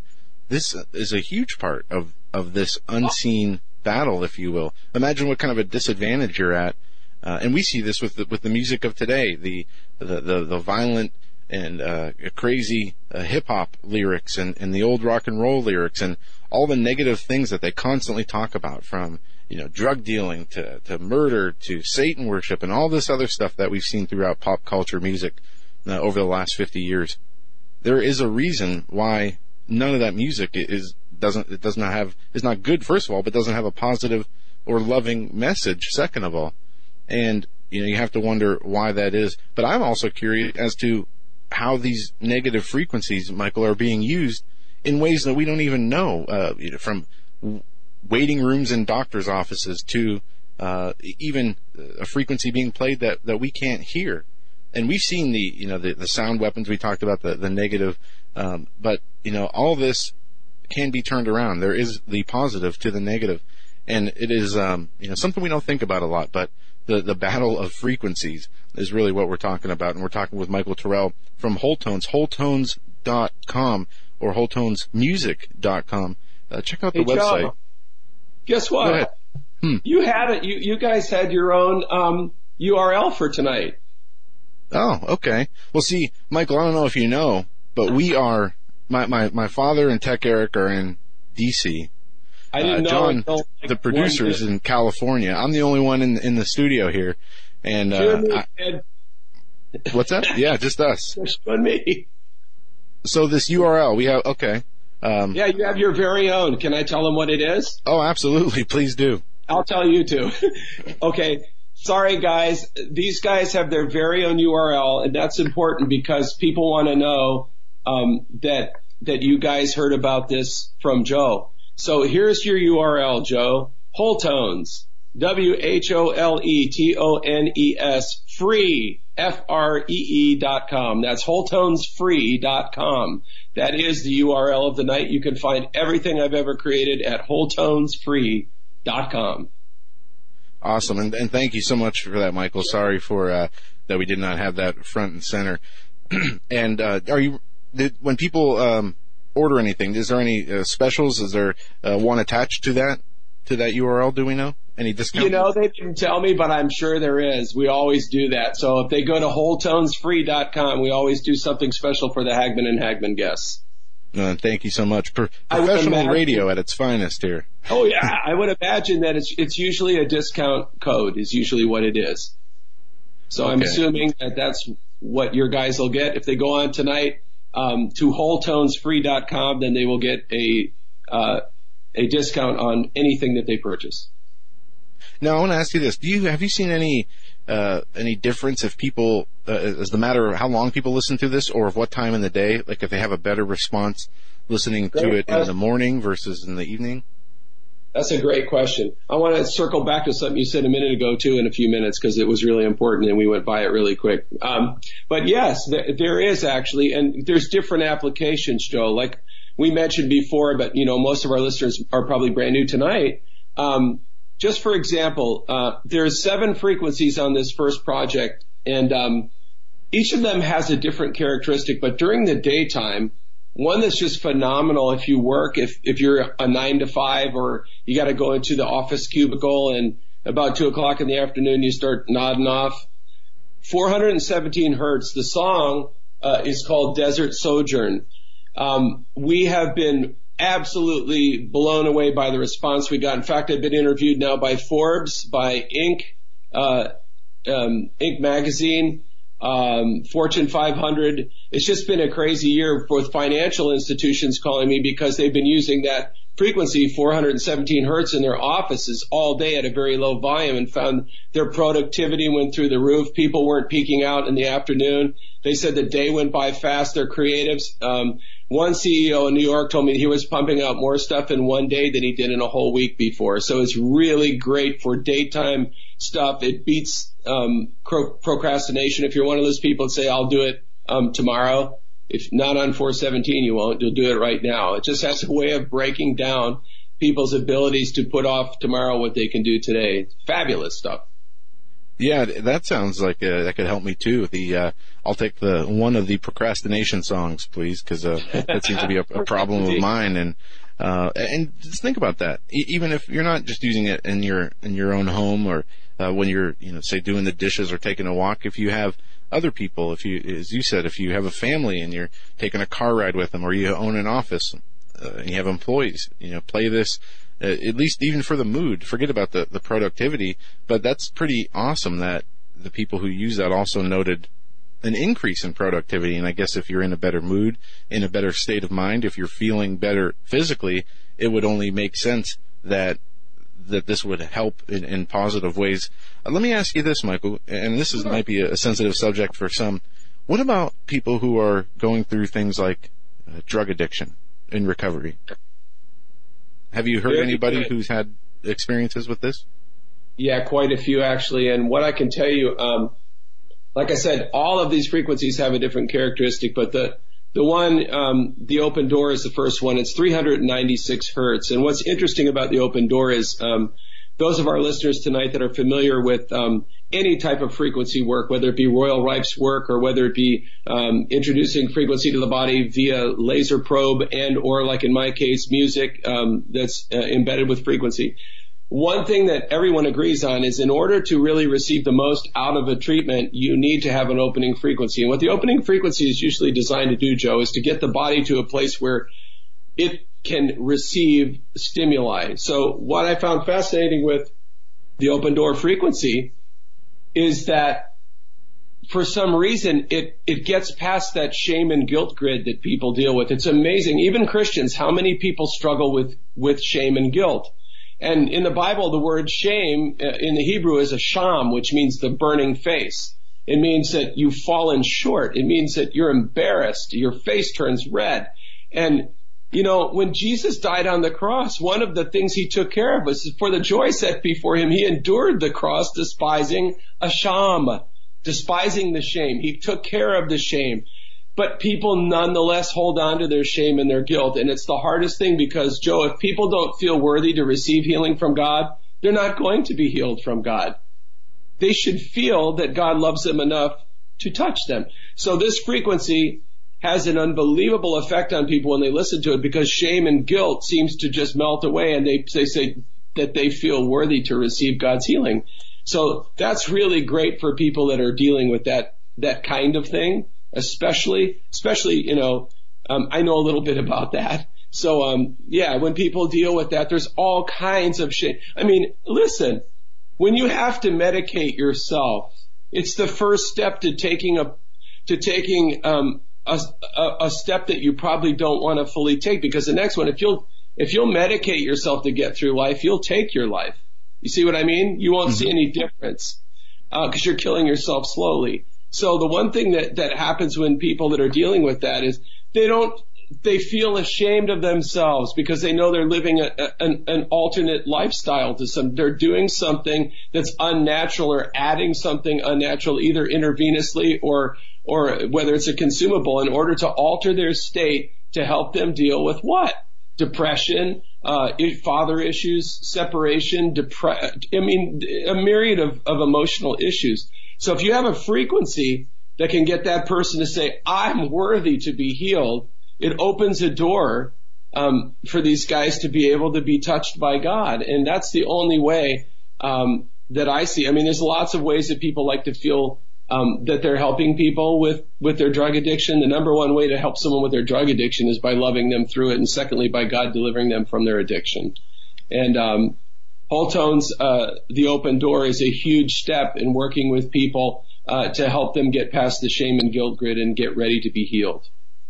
And that's such a thing that we're dealing with, such a traumatic time in this country with the huge increase in opioid addiction and overdoses. Unbelievable. That's affected, just about every community, and people are searching far and wide, looking for, cures, looking for things to mitigate this. And why not try, the power of the frequency? And kind of from there, Michael, the people who deal with depression or chronic depression, anxiety, I assume that this also has the same effect. I always tell people, Joe, that when I get emails like that, I can't now, by law, I can't prescribe. It's funny, even people have actually even told me that, yeah, you better be careful. You can't make all these medical claims. So I don't make medical claims. But what I can say is if somebody came to me and said, if you were in this position, what would you do? I would tell them to listen to that frequency 396 hertz, Joe. That's what I would tell them to do. And what's interesting about frequencies, too, is a lot of your listeners are super savvy about, health and wellness and how to use different modalities of, alternative remedies to help their bodies. One thing that's interesting about Whole Tones is a lot of people would quickly dismiss it as, as just music or even worse, entertainment. But because it's embedded with frequency, it's therapeutic. And in the realm of therapy, I've had some people that listen to Whole Tones and they said, hey, one of the songs really freaked me out. I said, well, what do you mean really freaked me out? Well, it made me feel on edge and kind of irritable. And so this happened and this is for the ladies listening right now. I mean, I'm with you and I get you, but it's kind of humorous. So I'm going to share it real quick. So I kept getting the same thing when I put Whole Tones out from just women, the same frequency, 528 hertz. This is a good example of what you're talking about. And, it was the same story. I get irritable. I feel cranky. I get, and I thought, wait a minute. That's the opposite reason I created this. What's happening? So I looked at what parts of the body it affects. And interestingly enough, it affects the uterus and some of the female genitalia. and and works on balancing hormones. And I just started giggling. I went, oh my God, I'm gonna break taboo, and I'm gonna write them back and ask them how old they are. Well, all of them were right in that 45 to 56 range. All were either pre, mid, or post menopause. And so what I figured out really quick was, just like if you get, all right, let's say, for example, Joe, you called me and said, hey, I want to do a liver kidney cleanse or whatever. I would send you something, but there's no guarantee it wouldn't send you into a Herxheimer's, which is just a nice fancy word for a healing crisis, which means you could feel flu-like symptoms and you'd feel kind of achy as the toxins are leaving your body, right? And then within a day, you're like, wow, I feel so much better. This can do that type of thing if you hit it in the bullseye.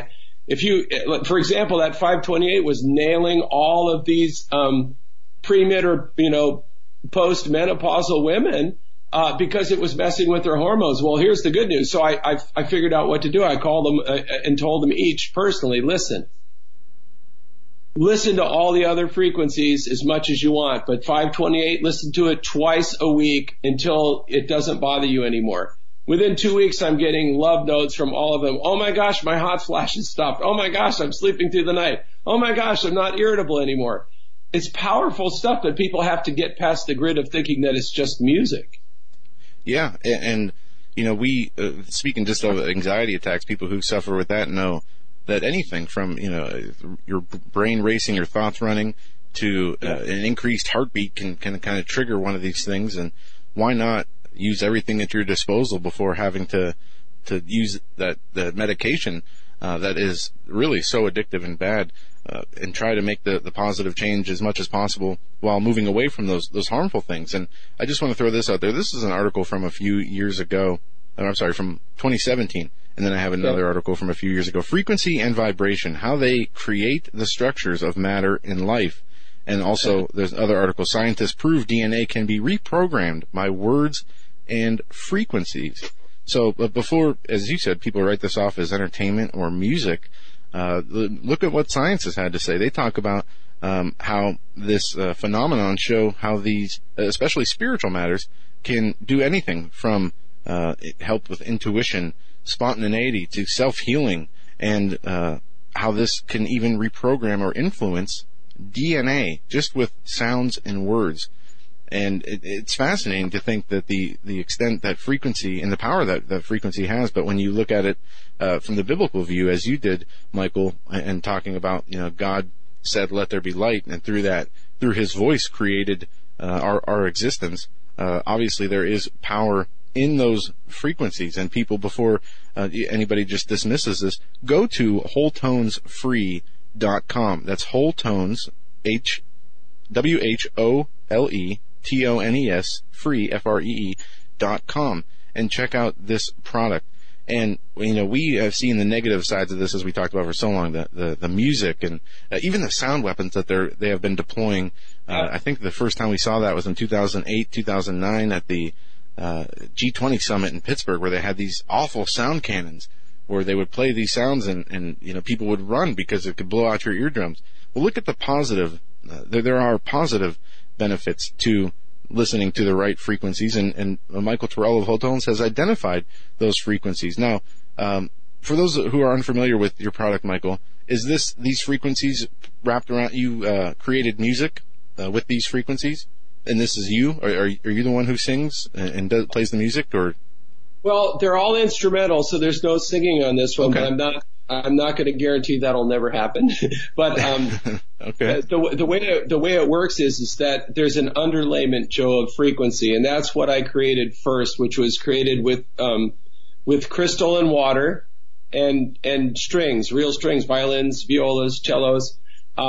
It was all natural. And so there's this beautiful drone that's beneath the music, which I want to go into in a minute and talk about. But, and then while that's playing, then I had my musicians in the studio with me, and we played spontaneously over these drones that I created. And amazingly, 7 times in a row without a watch, or we were in a room with no, windows called the Noise Vault in Dallas, Texas.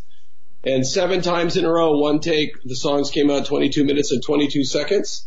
And each with a different frequency underlayment, naturally created, and each with spontaneous music from people that love God and know how to flow in the Spirit. And I wasn't directing them. I was playing with them in real time at the same time in a separated sound booth. None of us had line of sight. None of us could see each other at all.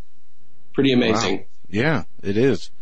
And, this is, we have to, I know we have some of the whole tone stuff here. I'm going to have to find out where in the studio exactly it is. And I'm going to put this to a test just so I can talk to our listeners. And we've done it before, so I know it does work. But discover the power of positive frequencies with Michael Terrell and whole tones. And how long have you guys been around now? I know you were on with us in the past. You said it was 3 times at least. And that was a few years ago now. So you've been... The last time I was with you was 1 year ago. It was just when you'd gone over to Skype, actually, I think. It was just about a year ago. But believe it or not, the hard launch, and when I say hard launch of this means that I actually trucked the first ones that were duplicated over to Orlando, and I had a big listening party at the William Shakespeare Theater, and 140 people came and packed the place, and I sold everything that there was in the boxes. I had hundreds of these things. And that was October 24th of 2014. Nobody knew about it at all outside of that room until Black Friday of the same year, 2014. So just, right around 4 years now then. Oh, that's awesome. Yeah. Yeah. Oh, it's amazing. I found out that we're in 168 nations, and I was as shocked as everybody else. Yeah, that's, congratulations for that. That is awesome. And, again, we're so happy to have you back on. Go to wholetonesfree.com, wholetonesfree.com. And Michael, if anybody has any questions, do you have an email or a contact, that you can give us? So if people do have further questions before ordering, that they can reach out to you? Let me see. I don't have, an email. I don't have a personal email. Okay.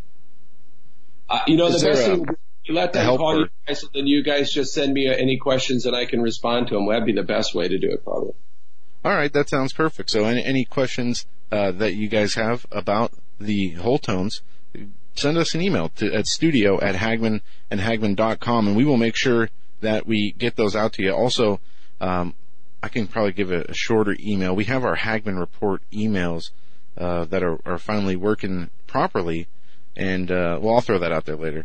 But, Michael, we have about 7 minutes left in this interview. Anything that we didn't get a chance to get into that you wanted to mention?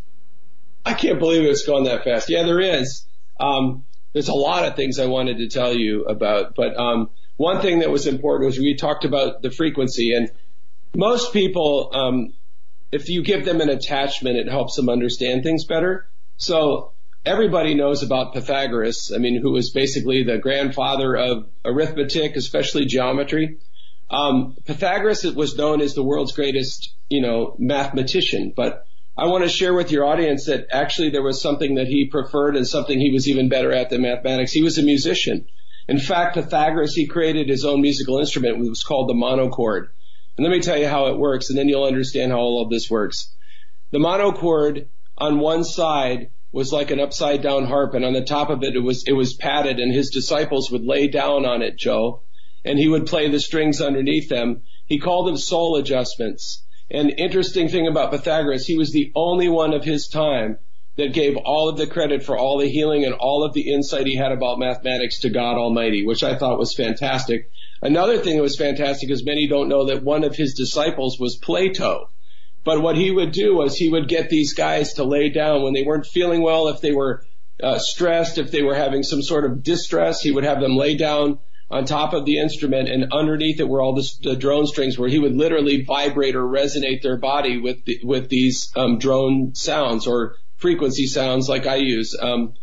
It was probably at the time one of the biggest healing breakthroughs of its kind. There was no doctors or anybody else in Pythagoras' time that could match not only the efficacy, but the speed in which people were healed by him simply playing this music underneath them while they lay down on top of the padded harp that he created. Pretty amazing stuff. So I've never heard that. Yeah, there's no question that most people don't put that together, but Pythagoras was doing this, I mean, my goodness, thousands of years ago. And here we are in 2018 and it's nouveau. You know, I'm talking about this stuff, people going, that's the coolest thing I ever heard. Oh my gosh. You know, you're like everybody thinks I'm like the expert on frequency now. It's like, man, Pythagoras was doing this way back and having great success. So there's no question of whether or not it works. The bigger thing is demystifying it so people will try it and understand it and realize first and foremost and most importantly that God is the author of healing and the author of every frequency. And in his voice when he speaks, he excites every audible frequency. Not only man's frequency, but every other. Like I said, we have a very small postage stamp in our audio frequency understanding. Our ears hear from roughly 20 hertz to maybe 20,000. All outside of that, beneath and above, dolphins, bats, every animal you can think of, they operate in a frequency realm that we could never hear. And beneath those, elephants, moles. But what's really cool is back in the 70s, they had a thing called the silent dog whistle. And you'd blow it and you just hear air and the dog would go nuts. So it wasn't really silent because the dog could hear it, but you couldn't. So that's the big takeaway for tonight is just because you don't understand it doesn't mean that it doesn't exist. Huge. That's right. And I don't believe, I think we only have a limited, very limited understanding of the power that frequencies have over us. And I often wonder, this is when we get to heaven, are we even going to care about all the things that we wondered about on earth and the things that we wanted to know? I hope we do. I want to get answers, first and foremost. But I often wonder, how much more, with the right combinations and with how much more we could, in areas like this with what you're talking about with the power of frequencies and them being used properly for healing physically, emotionally, and mentally, and how much has been kept back from us. That's my point. From many people believe that cancer has been cured, but the elites have a monopoly on that cure as to keep modern medicine funded. And I often wonder, what other monopolies they might have on technology and whatnot. And if those answers were ever to get released, what kind of positive effects on this earth could they have? And maybe the frequency is one of them. But for folks who don't understand, go on YouTube and check out, there's some great videos, the power of frequency on water. And you can see how the frequencies manipulate the matter around it. And I think that's just so awesome to me, Michael. But I want to thank you so much for coming on. The website, wholetonesfree.com, wholetonesfree.com. And we're talking with Michael Terrell, who's founded Whole Tones, and he gave you the story of how he did that just a little bit ago. And so fascinating. Michael, thank you so much for coming on tonight. It was a great interview, and we will continue to stay in touch. And thanks for your time. God bless you, Joe. Next time I want to talk to you a little bit about something I'm working on for behavioral frequencies for inner city work, especially like in Chicago where there's a lot of armed robbery and crime. We'll talk about it. Yeah, absolutely. That sounds very interesting. And anybody with questions or feedback, send it to studio@hagmanandhagman.com. Michael, thank you so much. God bless you, my friend. God bless you too. All right, we are just a few minutes away from the break. Want to make sure I took time to tell you about the upcoming conference, Occupy 2018. You can go to Coach Dave Live to register. The conference is only a few weeks away, April 20th, 21st, and 22nd in Canton, Ohio. Again, go to Coach Dave Live. There you can register and get your tickets, as there are not many rooms left in the hotel that's hosting the event. So make sure, if you planned on going, to get your tickets as soon as possible. We got an email update from one of the organizers who just said that, they're expecting the venue to fill up within the next 10 days, and they're getting all the details and plans laid out as far as who needs a table and who's going to be where. So it's coming together. We're only just, a few days away. It starts on the 20th. And we are already at the 9th, 11 days away. My goodness, that's coming quick. And you're going to have all kinds of speakers from John, myself, my father. You're going to have Russ Dizdar. Coach Dave is going to be there. Pastor Mike Spalding is going to be there, and several others. So don't miss out on the Occupy 2018 conference. Again, April 20th through the 22nd in Canton, Ohio. Get your tickets now on Coach Dave Live while you still can. And coming up in the next segment, Peter Chauka is going to be our guest. He joins us each Monday in the third hour, and just a fabulous addition to the show. It makes it that much better with content, especially with Peter's analysis of current events and the media. And he's got a few pieces up right now. California Democrat pushes new law to gut First Amendment. Also, an interesting story that I didn't really look at when I read Peter's article, and then I went back and looked at some of the other coverage on this story, but the AP's serious error. Was it a case of fake news? And this is an interesting story about what the Associated Press attempted to do to a Fox News reporter in basically creating a fake news story or lying in their report. And the question is, did they do it intentionally, or was this a mistake because of a glitch on the screen or from the programmer's desks of Fox News? But we're going to talk with Peter about that and much more. Also, go in the Hagmann Report website. If you're there under exclusive reports, click the In Other News tab, and you can see other important stories, something we talked about on Friday. Department of Homeland Security seeking contracts to spy on journalists. They're putting together a database of journalists for, I would say, nefarious purposes, and we can touch on that with Peter as well. And then there's a great article that I talked about earlier on the Daily Show. Is progressivism satanic? And that article is a good read, and it lays out scenario as to why that author believes that there is a satanic element behind the progressive movement. Peter Chauka, when we come back. Don't go anywhere.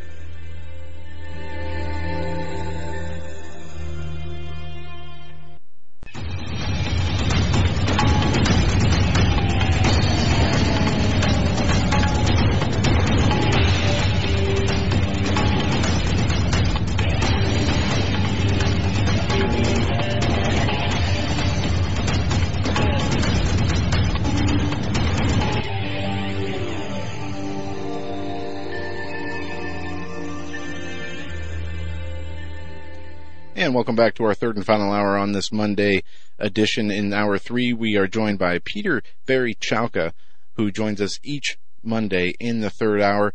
And I want to just throw this headline out. We're going to bring Peter on. Globalist and neocons demand Syria war. Trump considers options. And this goes on to talk about the establishment, neoconservatives, liberals, and globalists all demand deeper U.S. involvement in Syria's establishment-fueled civil war. Much of President Trump's base continues to advocate a total withdrawal of U.S. military forces from the region. Meanwhile, Trump said he is considering all options for how to deal with Syria after the reported chemical weapons attack. But what will be his response, as he has promised about 12 hours ago to have made a decision in the next 24 to 48 hours on the response to Syria? And is this another false flag setup by the deep state, by the media, by these same globalists in order to try to drive a wedge between the president and his base, to try to attempt to get President Trump to make a mistake that may be irreconcilable with his base? I don't know. Let's bring Peter Chauka on, and he can tell us what he sees from this, whatever happened in Syria on Friday, from what we see the president and the people surrounding him they're saying, as well as what the media's involvement in all this as well. And then we have many other issues we're going to get to with Peter. It's great to have you back on the show. Thank you, Joe. It's great to be with you, and I guess we're one-on-one tonight. Yeah, it should be fun. I don't know how much of the show you heard, but John's on the West Coast. My dad and Tech Eric are in Washington, D.C., and I'm here all alone in the studio. I got all the lights off. Only the 4 computer monitors here lighting up my area, and it's relaxing. It's a little nerve-wracking with nobody here. At the same time, it's very peaceful, but we're moving forward either way. Well, I'll be happy to keep you company for the next hour. And actually, it's kind of a excuse me. it's actually a benefit that we're doing audio only tonight, because I've got so many notes spread out here that it would be hard to deal with them if I was trying to be on camera at the same time. And I have to say that this day today, Monday, April 9th, 2018, seems like the busiest news day pretty much that I can ever remember in a long history of paying attention to the news. There have been so many breaking stories today, one on top of the other. And even before we got to today, since we were together last Monday, I've been researching some different areas and had kind of loosely planned a narrative that I was going to try out tonight, but maybe we can get to a little of that. But there's so much breaking today that I guess we can just dig right into it, or jump right into it. And you asked about these reports that are very disturbing today, alleging that Assad of Syria, President Assad, engineered a poison gas attack on civilians. Now, of course, it's hard to know what the truth is there. It's certainly, if you're skeptical to begin with and you know anything about history, you would have to be skeptical about the mad rush to war that may be happening now to try to provoke President Trump and the U.S. into taking military action. And when I think about these reports today, I think back to 28 years ago. You know, I like to look at the history as I remember it, and I've studied it. And in the summer of 1990, actually August 2nd, Saddam Hussein's Iraq invaded the smaller country of Kuwait.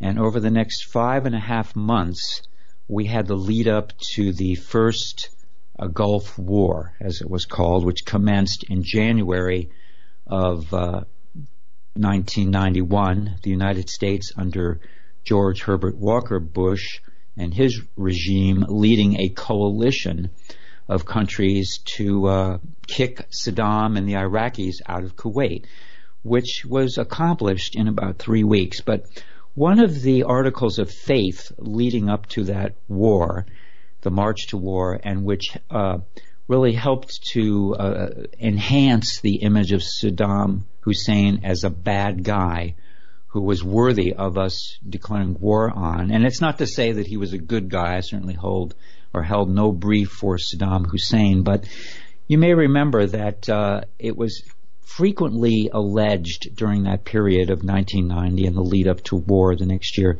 that Saddam Hussein had gassed his own people in the village of Halabja during the Iran-Iraq war during the 1980s, which pitted those two countries against each other.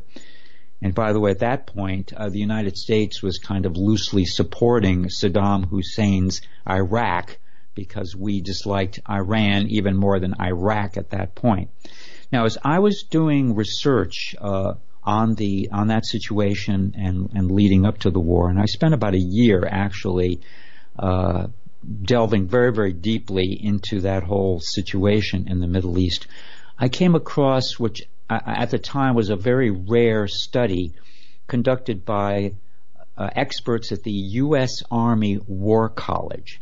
Now, these were military men who studied Saddam Hussein and in particular this alleged incident of the gassing of the civilians at Halabja, the village of Halabja, which was hung around Saddam's neck and made him seem like, another Hitler. I mean, didn't President Bush say at one point that Saddam Hussein was another Hitler? That's the kind of rhetoric that was floating around then. Well, anyway, this rather distinguished and credible Army War College study by United States military said no, it was not. There was no evidence that Saddam Hussein's forces did this terrible act of killing these people with poison gas weapons in Halabja. So I think back to that, and as you know, if we don't learn from history, we're going to be condemned to repeat it. And even the previous alleged gas attack, or I guess real gas attack that occurred somewhere in Syria a year or so ago, or maybe I have that off a bit, but I was getting material from a friend. Yeah, so there's a friend of mine who monitors the left-wing literature, kind of the underground left on the internet, which I have to say a lot of times is credible in terms of digging up this information about what's going on internationally. You know, I mean, who would we rather believe? The neocons who are always in favor of a mad rush to war, or some peaceniks on the left who claim and assert that they have good sources internationally? So anyway, the sources I was receiving through the efforts of this acquaintance of mine were that Assad was not, the case could not be made 100% that Assad was behind that attack either. So I'm certainly not going to present myself as an expert in this area, but I'm able to ask questions, and I think we should really demand some kind of proof before we run off half-cocked. I mean, today, our UN ambassador, Nikki Haley, was speaking at the UN, and that was on one of the cable news channels live for a time, making the case as to how we have to stand up to Assad. But, I don't like a rush to war, no matter who is the bad guy of the moment. I think we really should demand to see, if we can, some ironclad proof before we go off bombing, creating more casualties, and provoking the Russians, who are certainly behind Assad. That would be my perspective on that. And I agree absolutely. And I see, when people like Lindsey Graham and John McCain are, putting themselves in talking to the president, and he's talking about responding. Nikki Haley said that they're going to respond regardless of the UN Security Council's vote. And it's just whether or not they will be on the right side of history or not. It sounds to me as though they've already made up their minds about Assad being guilty, even though it makes absolutely no sense. And even, let's just say, for whatever twisted reason that they believe he did do this, it doesn't, he's in a war-torn country for the last 5 years. This does not help his cause in any way whatsoever. So I just have such a hard time, and you mentioned this a year ago. We saw this in April, what the last gas attack they tried to pass off as in blaming Assad on that, even though General Mattis had to come out and say that there's absolutely no evidence we can point to that shows that Assad was guilty of this or carried out that attack. We saw the president launch an airstrike towards an airfield when he was sitting with the president of China. But now I just have a feeling that this, I hope I'm wrong, that this has gotten away from him. I'd wish he even referred to his own tweets back when Obama was president and we were facing a similar situation. The same kind of thing happened. A mysterious gas attack comes at the announcement of changes happening in Syria, and the president said, "This is my red line, and we're if this red line's crossed, we're going to take action." But the President Trump, he was very harsh on Obama then, talking about the need for the U.S. to stay out of these foreign entanglements that have no benefit to the United States or its citizens. The globalist envisioning a Middle East without President Assad. And it seems like these same talking points that were used in 2012, 2013, in 2017 are being used again. And I'm just afraid that the president's going to make a mistake here with his base, because his base is not going to want to see any kind of intervention in Syria. They want to what he said a few weeks ago, that the rest of the troops will be removed. And this is, and as you said, Peter, rightfully so, Russia and China and the other countries that are involved in this now, this really has the potential to turn into an international crisis if cooler heads don't prevail. Well, Joe, that was a great review of the fairly recent history of the situation, very, very incisive. And I would take it back even a few years before what you've just recounted, because until about 2011 or so, President Assad of Syria, that's before the civil war broke out there, somewhat, if not largely, at the instigation of the New World Order and the United States under the regime of President Obama and Hillary Clinton. But anyway, President Assad was considered a moderate progressive leader in the Middle East. He was getting good press here. I think it was Vanity Fair or one of those glossy magazines did a real puff piece about his wife and how wonderful she was. And of course, President Assad was educated as a medical doctor in England. He has a degree from a university in London, I believe, a medical degree. And all of a sudden, it flipped overnight, and he became another pariah. And I don't know what he really did to deserve that. I mean, just from looking at it from afar here, a revolution started in his country to unseat him, and he's fighting for his political life and maybe for his life period. Yeah. So it's never black and white, and the winds of war are blowing again here. And like you said, I hope that President Trump is not isolated by the mad rush to conflict on the part of the people who are advising him now. But that was just one story today that we could be concerned about, very concerned. And another one that kind of rose to the top of my radar was the bust of Cohen, Attorney Cohen, Michael Cohen, very closely allied with President Trump, his personal attorney. And as Axios reported it and the New York Times, this was indirectly linked from the Mueller investigation, but it was actually conducted, and the warrants were obtained by the the federal district attorney in New York, who apparently invaded Cohen's office and possibly, I heard reports even of his personal living space. He's not living at home while his home is being renovated, so the hotel, they broke into his hotel room. And these are not pleasant events, as what happened to Paul Manafort and his wife last year when they were served with a warrant, a no-knock warrant, broken in on, and possibly even handcuffed for a time while they're dragged out of bed.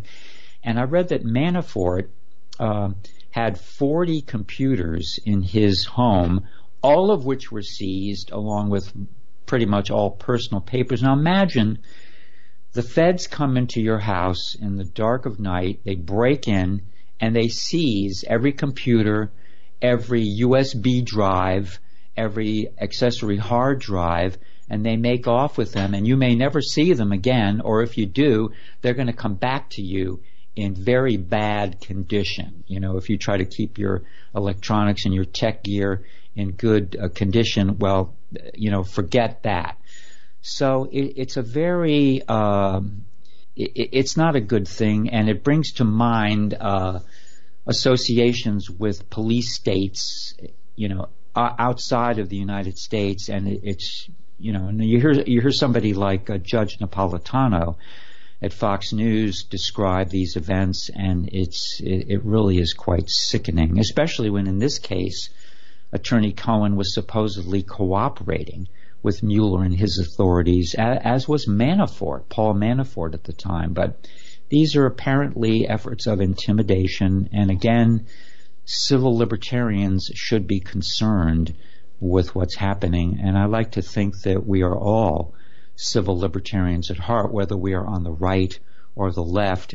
This is just a bad news, and the pressure is now being brought to bear closer and closer to President Trump himself. And at times like this, I remember what your frequent guest Paul McGuire said when he had 2 hours on the Hagmann Report. I believe it was last fall, and I happened to hear that and listen to it very closely.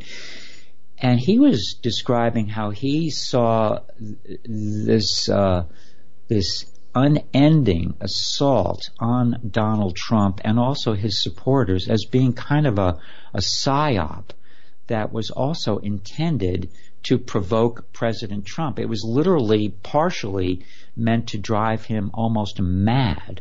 So he would do things that would feed into this, this overall takedown effort, this ongoing silent coup against his administration.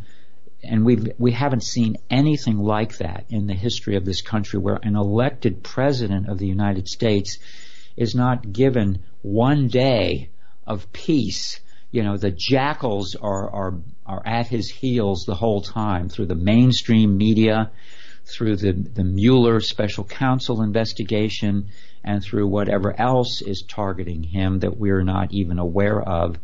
And it's getting very scarier, and very disturbing, and God only knows where this will lead, but it doesn't look like it's going to go to a good place. And then when you match it up with the winds of war that are blowing now, this is getting really serious and really alarming, in my humble opinion.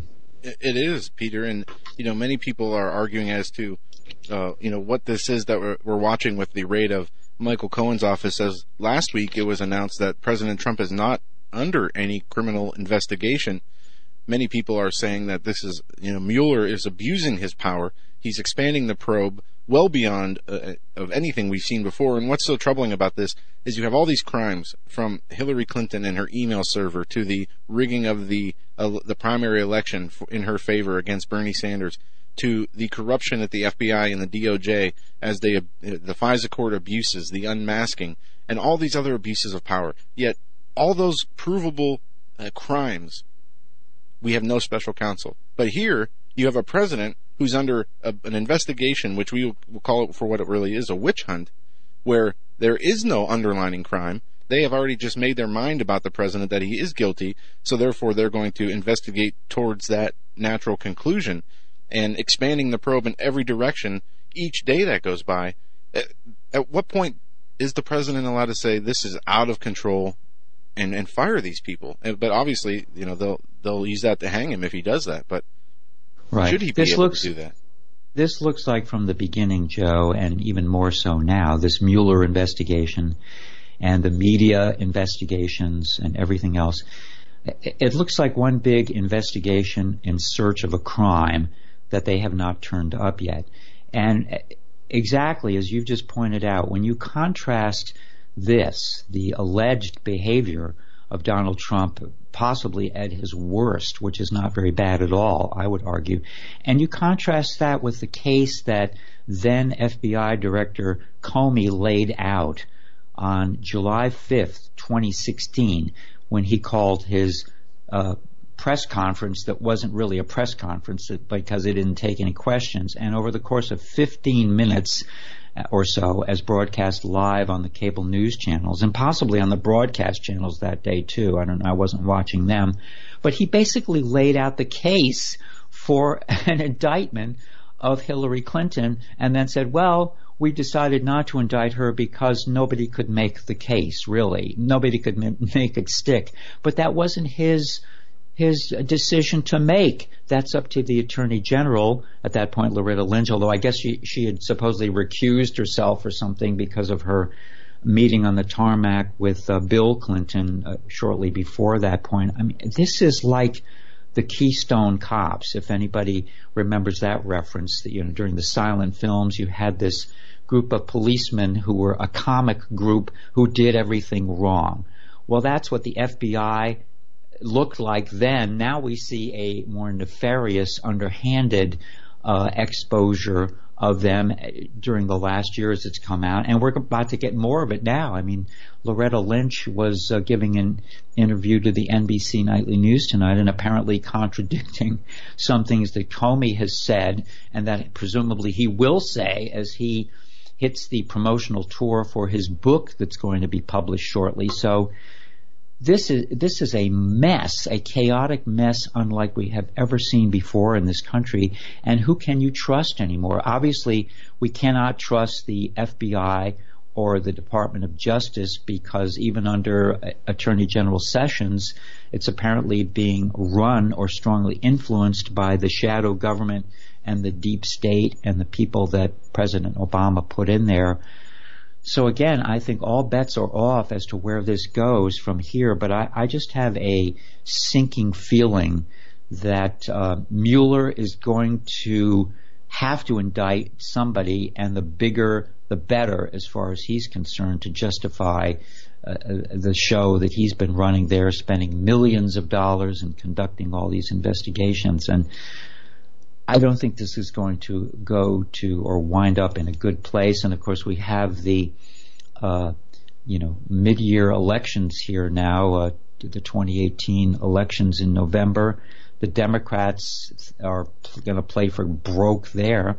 And if, God forbid, the investigation can try to target President Trump, he and the Republicans are going to have a very difficult time winning the congressional elections. And then if the Democrats can take control of the House and or the Senate, then really all bets are off, because they are going to be positioned to go full speed ahead towards trying to impeach and convict President Donald J.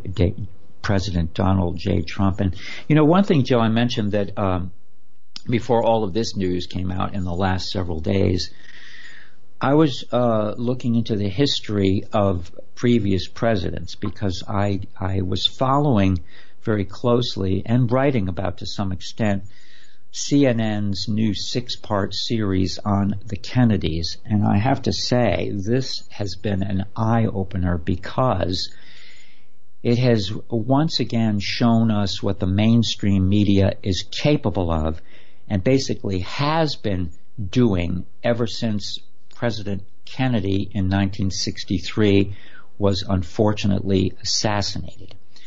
And this hagiographic 6-part series, 5 parts have aired now on CNN, and by the time they finish this coming Sunday, they will have totaled 4 hours of new documentary, or docu-series as they call them, on the Kennedys, primarily President John Kennedy, Senator Robert Kennedy, and I guess part 6 will be a little bit on Senator Edward M. Teddy Kennedy. And just like their old man, their father, Joseph P. Kennedy Sr., they were all dirty.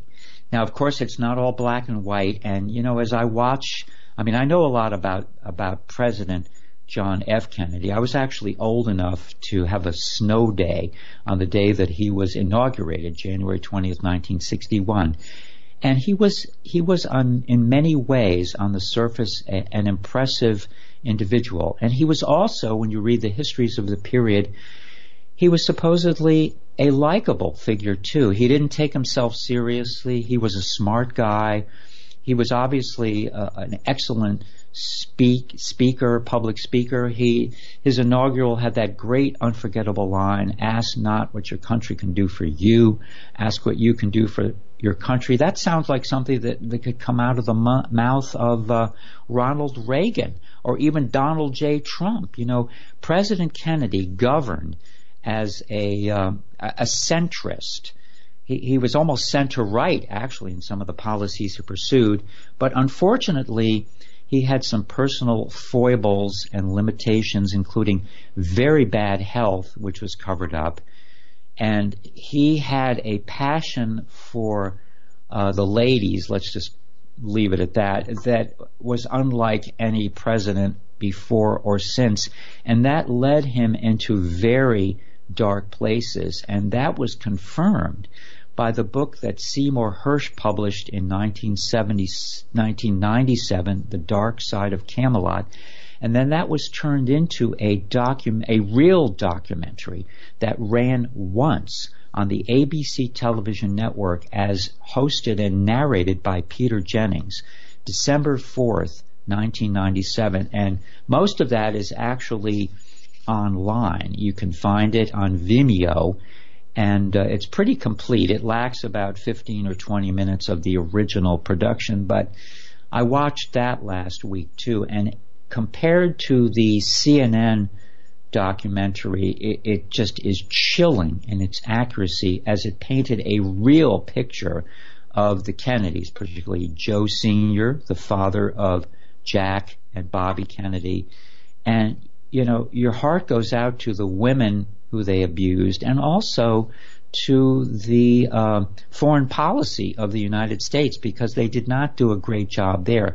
In fact, I also watched another documentary that was hosted by the Stud Scud, whose name is escaping me at the moment, but he hosted it on the History Channel in the year 2000. and it had chapter and verse on how both Jack and Bobby Kennedy almost assuredly had sexual affairs with Marilyn Monroe, and how, unfortunately, there's a lot of evidence pointing to the fact that Bobby Kennedy, it is alleged by people who were there, had something to do with the unfortunate early demise of Marilyn Monroe, because she was getting out of control there in 1962. She was ready to spill the beans on both Kennedys.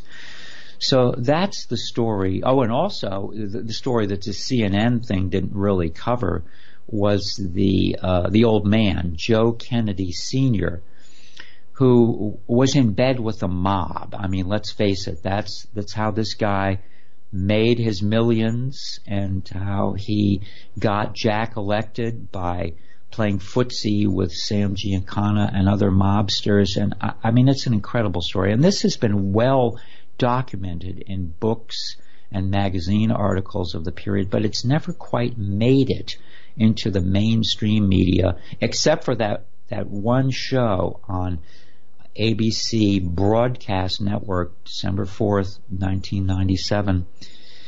And so here we are, 20 years later, we're getting even more of a hagiographic or, pumped up, unrealistic picture of the Kennedys. And when you compare that to what they are alleging President Trump did, it doesn't even, what Trump is alleged to have done doesn't even come close. And yet, for a time there, President John Kennedy, in popular opinion polls, was coming in third or fourth as the best president of all time, according to what the American people say. So, the truth is hard to find, Joe, but when you do get your hands around it, it gives you additional insight into what the media are alleging that President Trump may or may have not done. I mean, even the Stormy Daniels case, assuming that is true, a one-night stand 12 years ago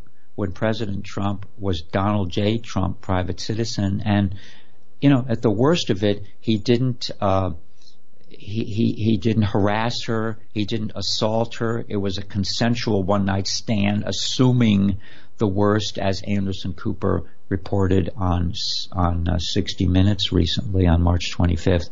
Or the other case that President Trump, when he was Donald Trump, is alleged to have had a slightly longer relationship of a 10-month duration on and off, which Anderson Cooper reported on CNN. It just doesn't hold a candle to what Jack Kennedy did, pretty much proven there. Or, Bill Clinton. I mean, we don't want to forget. We don't want to forget what, he was impeached for lying under oath, for basically harassing and, getting what he wanted to from Monica Lewinsky, and, the alleged rape that he committed. I mean, there's just no comparison, but that's the way it goes. No comparison. But they're trying to make those comparisons in order to dirty the Trump's name. Now, I remember the Bill Clinton proceedings and the impeachment proceedings and all the news that surrounded that. I was young. I don't remember the climate of the country. I don't remember, what the attitude of the people. But obviously this is so different. And as you said, the Stormy Daniels thing, they're talking not about, and nor have they brought anybody forward with any credible claims that President Trump has, abused them or any of these other stuff. They tried that, and none of the people saw through it for what it was.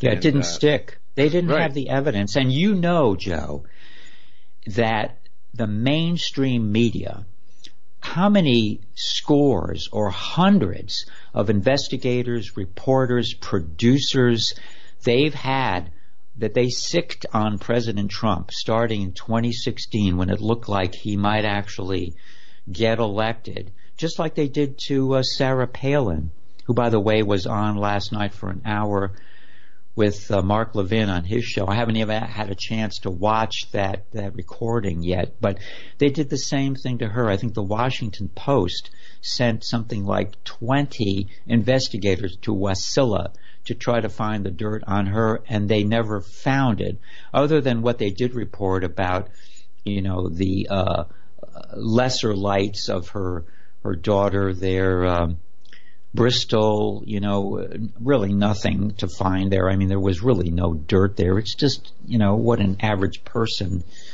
would probably do as a young person, but they could never get the goods on Sarah Palin, but that didn't stop them from going after her. And they really don't have the goods on President Trump, at least from the journalistic standpoint. And I think if there was something to get, they would have gotten it by now, because someone would have made his or her career by reporting that, and it hasn't happened. So we'll see what Mueller comes up with, but, I hope it's not another rush to judgment, which it probably will be. But, if you go back a little bit in history, and of course, the Fox News channel helped us a lot there. They did their 7-part Scandalous series, which we've talked about and I've written about at the Hagmann Report.com and at American Thinker. That was really an excellent series about the crimes of Bill Clinton and the Clintons, for lack of a better subject there. And it was, chapter and verse. They nailed that story on Fox News there. And nothing like it on President Trump. So we shall see what we shall see. But it's, a little history goes a long way. And I'm really disappointed in the American people, I have to say, including a lot of Americans on the right. Because when I write articles for American Thinker, which get a lot of response, there are a lot of reader response, and I get a lot of negative response. People will say, why are you bothering writing about this history? Or we know the story of Bill Clinton. Well, no, really you don't, because if you didn't watch that series, Scandalous, you don't know the full story of Bill Clinton. Or like, I wrote several articles in the past week, and a typical response, I got this response to my article at American Thinker on CNN and what they're doing. And this person said, I just wasted 5 minutes of my time at 6:45 a.m. to read your stupid article on the cable news channels. And I thought, well, nobody put a gun to your head to read it. I was not hiding the fact that this article was on, these subjects of cable news. So why did you even bother reading it and wasting your time, since you should have been pretty well aware that that's what I was writing about by the title and the first paragraph? And, it points up a limitation that we have here, often on the conservative right, where people think they're holier than thou. They will say, oh, I cut the cord X number of years ago. I no longer watch cable news, and you're an idiot if you watch cable news and if you critique cable news, and why are you still doing this? And as I've explained many times, and as Doug has explained many times, because he follows Fox News in certain ways because they've broken stories, especially Sean Hannity and some of the others on in prime time. And that's why we report on Fox News. And also, if we lose Fox News, which I'm afraid to say that's likely to happen in the months or years ahead, as a real hardcore conservative, reliable source, then we've got nothing left in the mainstream media. So before you wish that on us, holier than thou conservatives, I wish you would take a broad scale look at the whole landscape here, because you may rue the day when you wished that Fox News was taken down like the rest of the media. And all we have left then is the alternative new media, which of course is our bread and butter now. That's what we're doing here and now, right at this very moment. But, the story I turned up and shared with you, Joe, and Doug, and your audience a week ago, I had written the one article about the rise of Ben Shapiro last Monday at American Thinker and at the Hagmann Report. And I got a lot of blowback on that, from that, because a lot of conservatives really like Ben Shapiro. And I'm not saying that they shouldn't like or follow Ben Shapiro, but I turned up some very interesting evidence building on some other people and their blogs. And I shared this a week ago on the Hagmann Report. And at that point, I only did what I thought would be part one of my article on Shapiro, an American thinker. But it largely went over like a lead balloon there. And it didn't get the number of clicks that would make a part two possible, in which I was going to get into how not only the people backing Ben Shapiro, that is the billionaires who are so far to the right that they don't like Donald Trump, President Trump, and their candidate was Senator Cruz from Texas, fine. But that was not really out front there. There was not transparency on how the people funding Ben Shapiro's website and his podcast, which is now on regular terrestrial radio, still apparently largely funded or co-funded by this group Forward LLC, which is supported by these billionaires in Texas. But it's not only them, and it's not and their properties, and it's not only Breitbart, which is well known to be funded by the Mercer family, who are very wealthy. But when you start to dig into it, it's many, if not most, of the highest level and most successful conservative websites. They've all got wealthy people or interests funding them.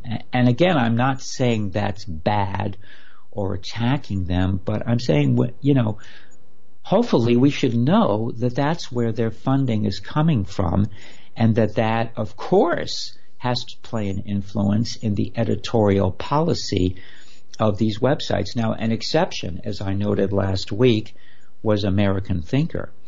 But American Thinker, like the ones who are more independent, have to chase page views and clicks.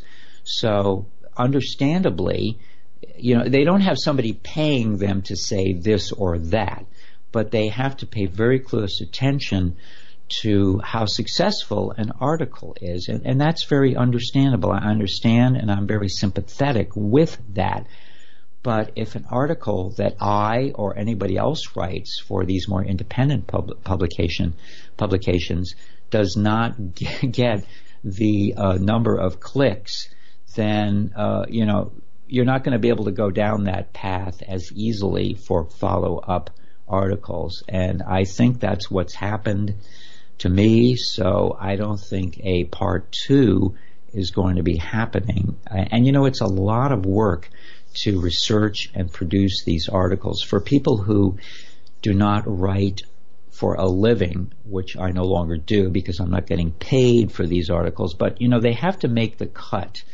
They have to find an audience, and if they don't, they're not going to be published, and either at Breitbart or Shapiro's publication, they have to fit in to an editorial niche there.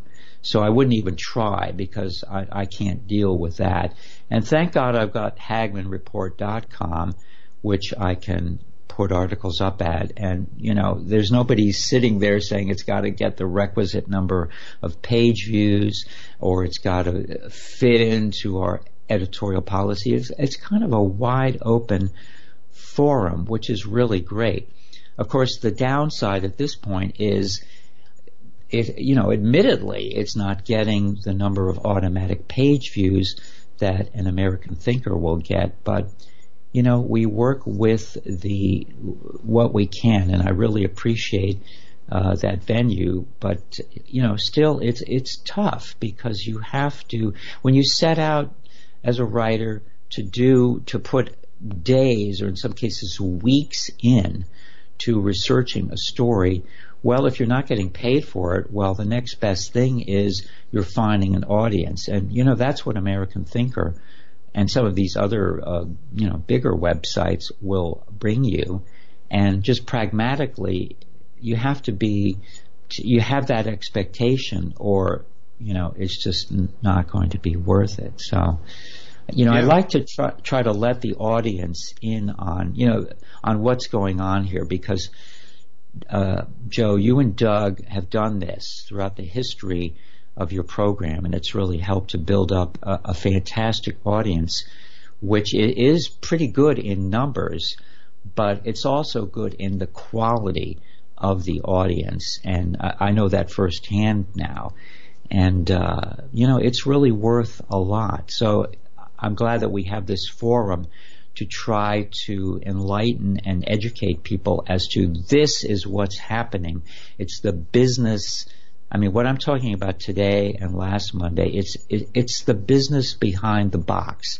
We used to say that when writing about television, that the old television was a box. Now it's a flat screen, but it was a box. Yeah. And we didn't often know about what was the business behind that box. And I did a lot of writing about that very subject 30 and 40 years ago. It took a lot of research, and now I'm trying to do the same thing and, not put all of my eggs in one basket to say this is all that I'm writing about the media, because I do have other interests and other things. But, that's the bottom line here. It's what should be more transparent, but you can't hold your breath and wait that these conservative websites that in many cases we know and love, I don't have to mention their names. I mean, just look at the websites that are in the top 100 or the top 200 or the top 1,000. I think, according to Alexa, American Thinker is currently the top 4,000 in the United States, and that's still pretty good. That means it has a good built-in audience, but they have their, American Thinker has its needs too. And the higher you get on the food chain, when you see a website that's in the top 100 conservative website or conservative or websites, period, that somebody is funding them, and it's not going to be easy to publish there, to write for them, if you are really searching the truth. So, that's kind of where I'm coming from. Yeah, and you covered a lot of ground there, Peter, and it's so important that we have the alternative media, that we have these other publications, and as we see that, especially with what's just going on today, the mainstream media, and we're losing Fox News. Not only are we seeing the threat of them being taken off the air or censored into silence, but we're seeing, because we know that they cannot just come right out and shut down Fox News, you're seeing also the infiltration and the attempt to destroy it from the inside out, as well as all the other things we're facing. And it is so important for people in the media and those who are just casual observers to see what is going on in the mainstream versus what the truth really is. And that's why it's so important that people like Peter and others are able to write and put content out, because not only is it informative and much more accurate than so many of these publications that are agenda or ideology driven, but it's also very insightful to see what is important to all these different people and what they catch versus the drivel and the teleprompter type mentality that we see from the mainstream media. And Peter, we only got about 10 minutes left in this interview, so I want to make sure we cover this. Speaking of media and the First Amendment, you put a piece together. California Democrat pushes new law to gut First Amendment.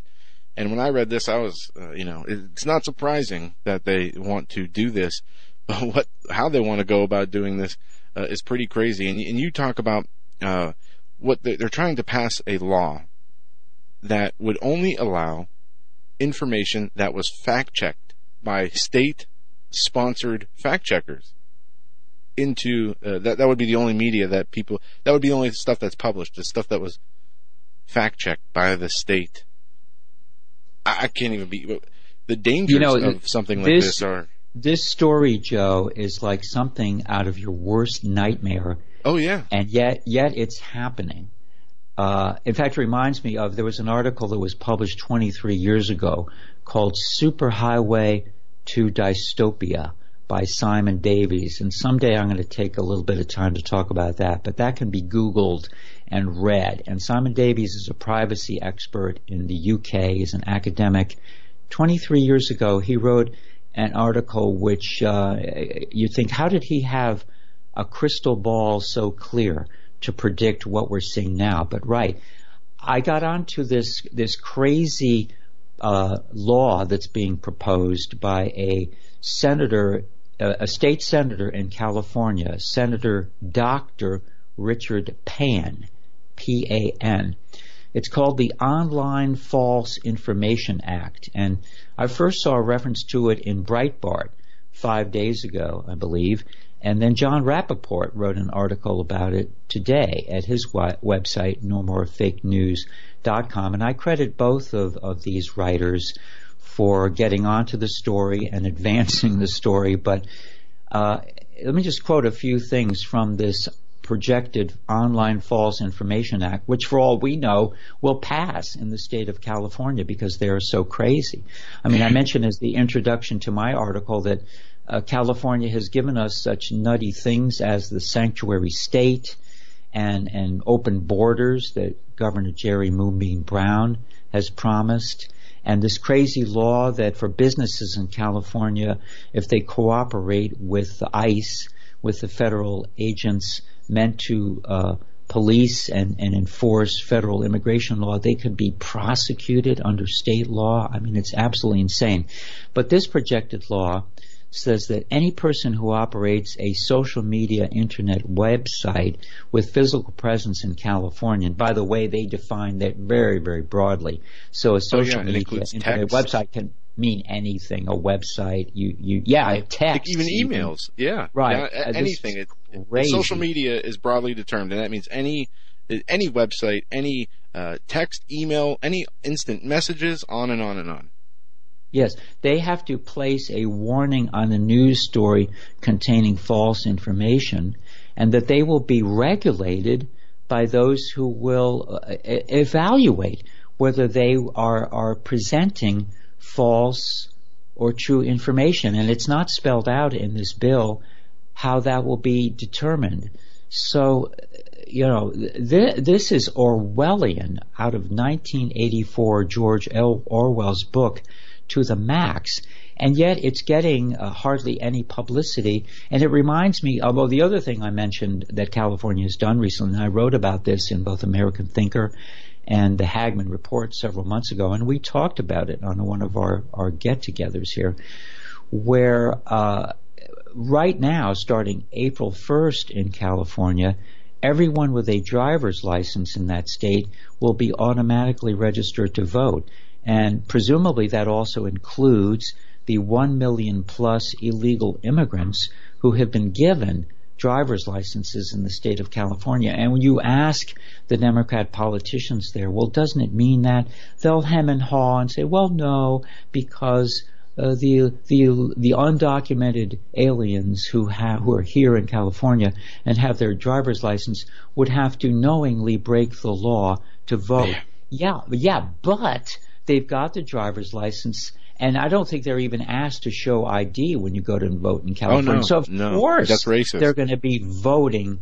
Hundreds of thousands, if not more, will now be voting in California. And it's right out in the open, that kind of thing, in other localities in Chicago and in New York City, where they're saying, illegals should be able to vote. In fact, on Fox News, on Tucker Carlson's show, appearing frequently on his show and on other primetime shows, is this Latina, a legal advocate named Kathy Areu, A-R-E-U.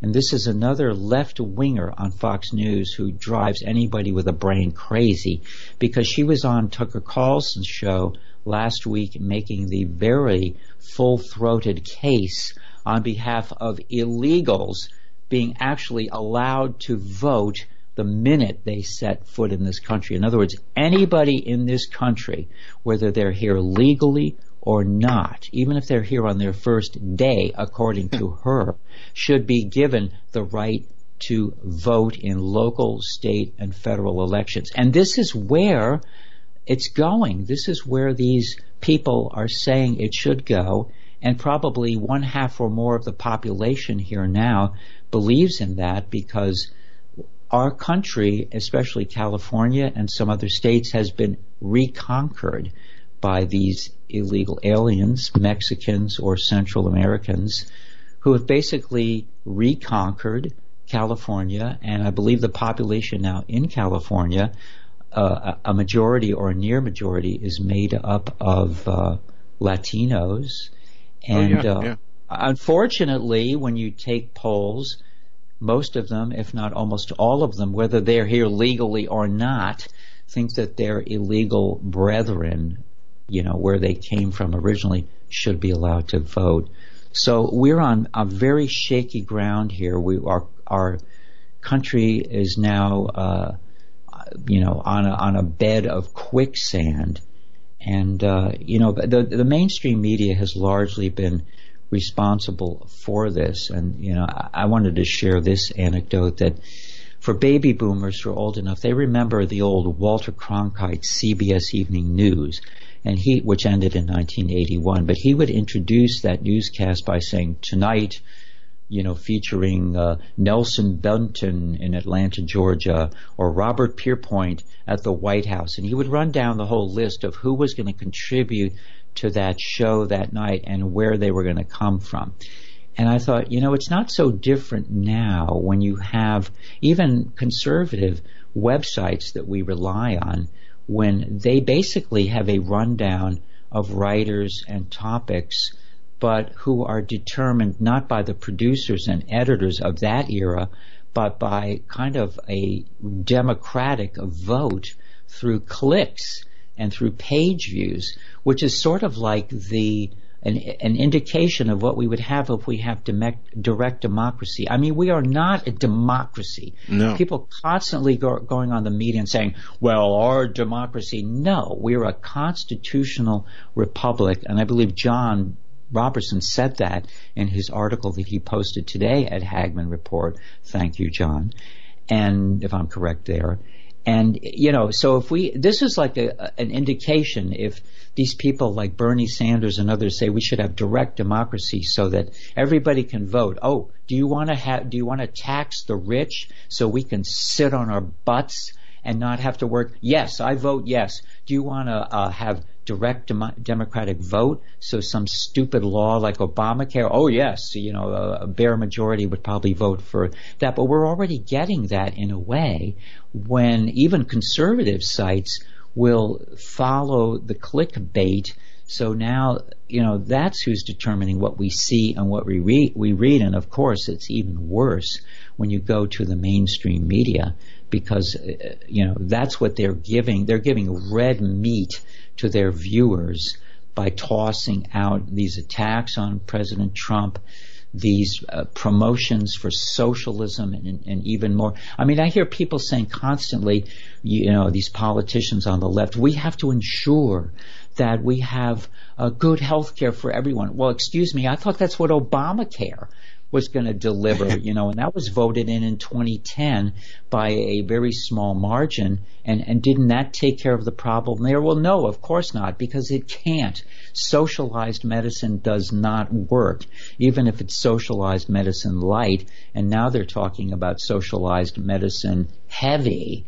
And yeah, they'll vote it in. And if they get, control of Congress, or God forbid, get the next president to be a Democrat. So really, I don't know where we go from here, Joe, but we just have to be vigilant. We have to be vigilant, too, at even the conservative websites, including those citizen journalists who I fully support in what they're doing. But we have to know, where are they coming from, and we have to test the validity of what they are putting out. Not to say it's wrong or right, but we have to evaluate it based on our own reading of the situation. We can't rely on somebody else, yes, Americans as a whole have become dumber over time, but so has the media. It's totally corrupt. It's giving us nothing but garbage on the whole in the mainstream media, especially the popular culture. So it's a big responsibility that we have. And I think many of the listeners and the viewers of the Hagmann Report and the readers of HagmannReport.com are up to the challenge. That's my gut feeling. So we have a lot to work with there, but we also have to spread the message, because a lot of even the center-right or the extreme right, new media out there is not quite up to the challenge. And some of the articles that are written, first drafts, many of them, are not up to the standard that we have to hold here. We have to be very vigilant. We have to be very smart in the days, months, and year ahead, especially this year, 2018. And if we let down our guard and follow false prophets, and that's what I was talking about last week when I took on, in a small way, Ben Shapiro. Yes, the guy has done some good work, and people like Tommy Lahren at Fox News. But Peter, we I have don't mean to cut you off. He's got a great following, but as you said, the Never Trump stuff. There's some other things there that people don't like, but hey, we can agree to disagree on some things, but we got to know what we're dealing with. Peter, we are absolutely out of time. I want to say thank you for joining us. It was a fantastic hour. It went so fast, and we covered a lot of ground. It's great. It's great to work off of your knowledge and expertise, because you're really first rate. So it's fabulous to engage with you. And you as well. Don't forget, check out Peter's articles on Hagmann Report, also on American Thinker. Peter, thanks for the great work. That'll do it for us tonight. We'll be back here tomorrow. Have a great night, everyone.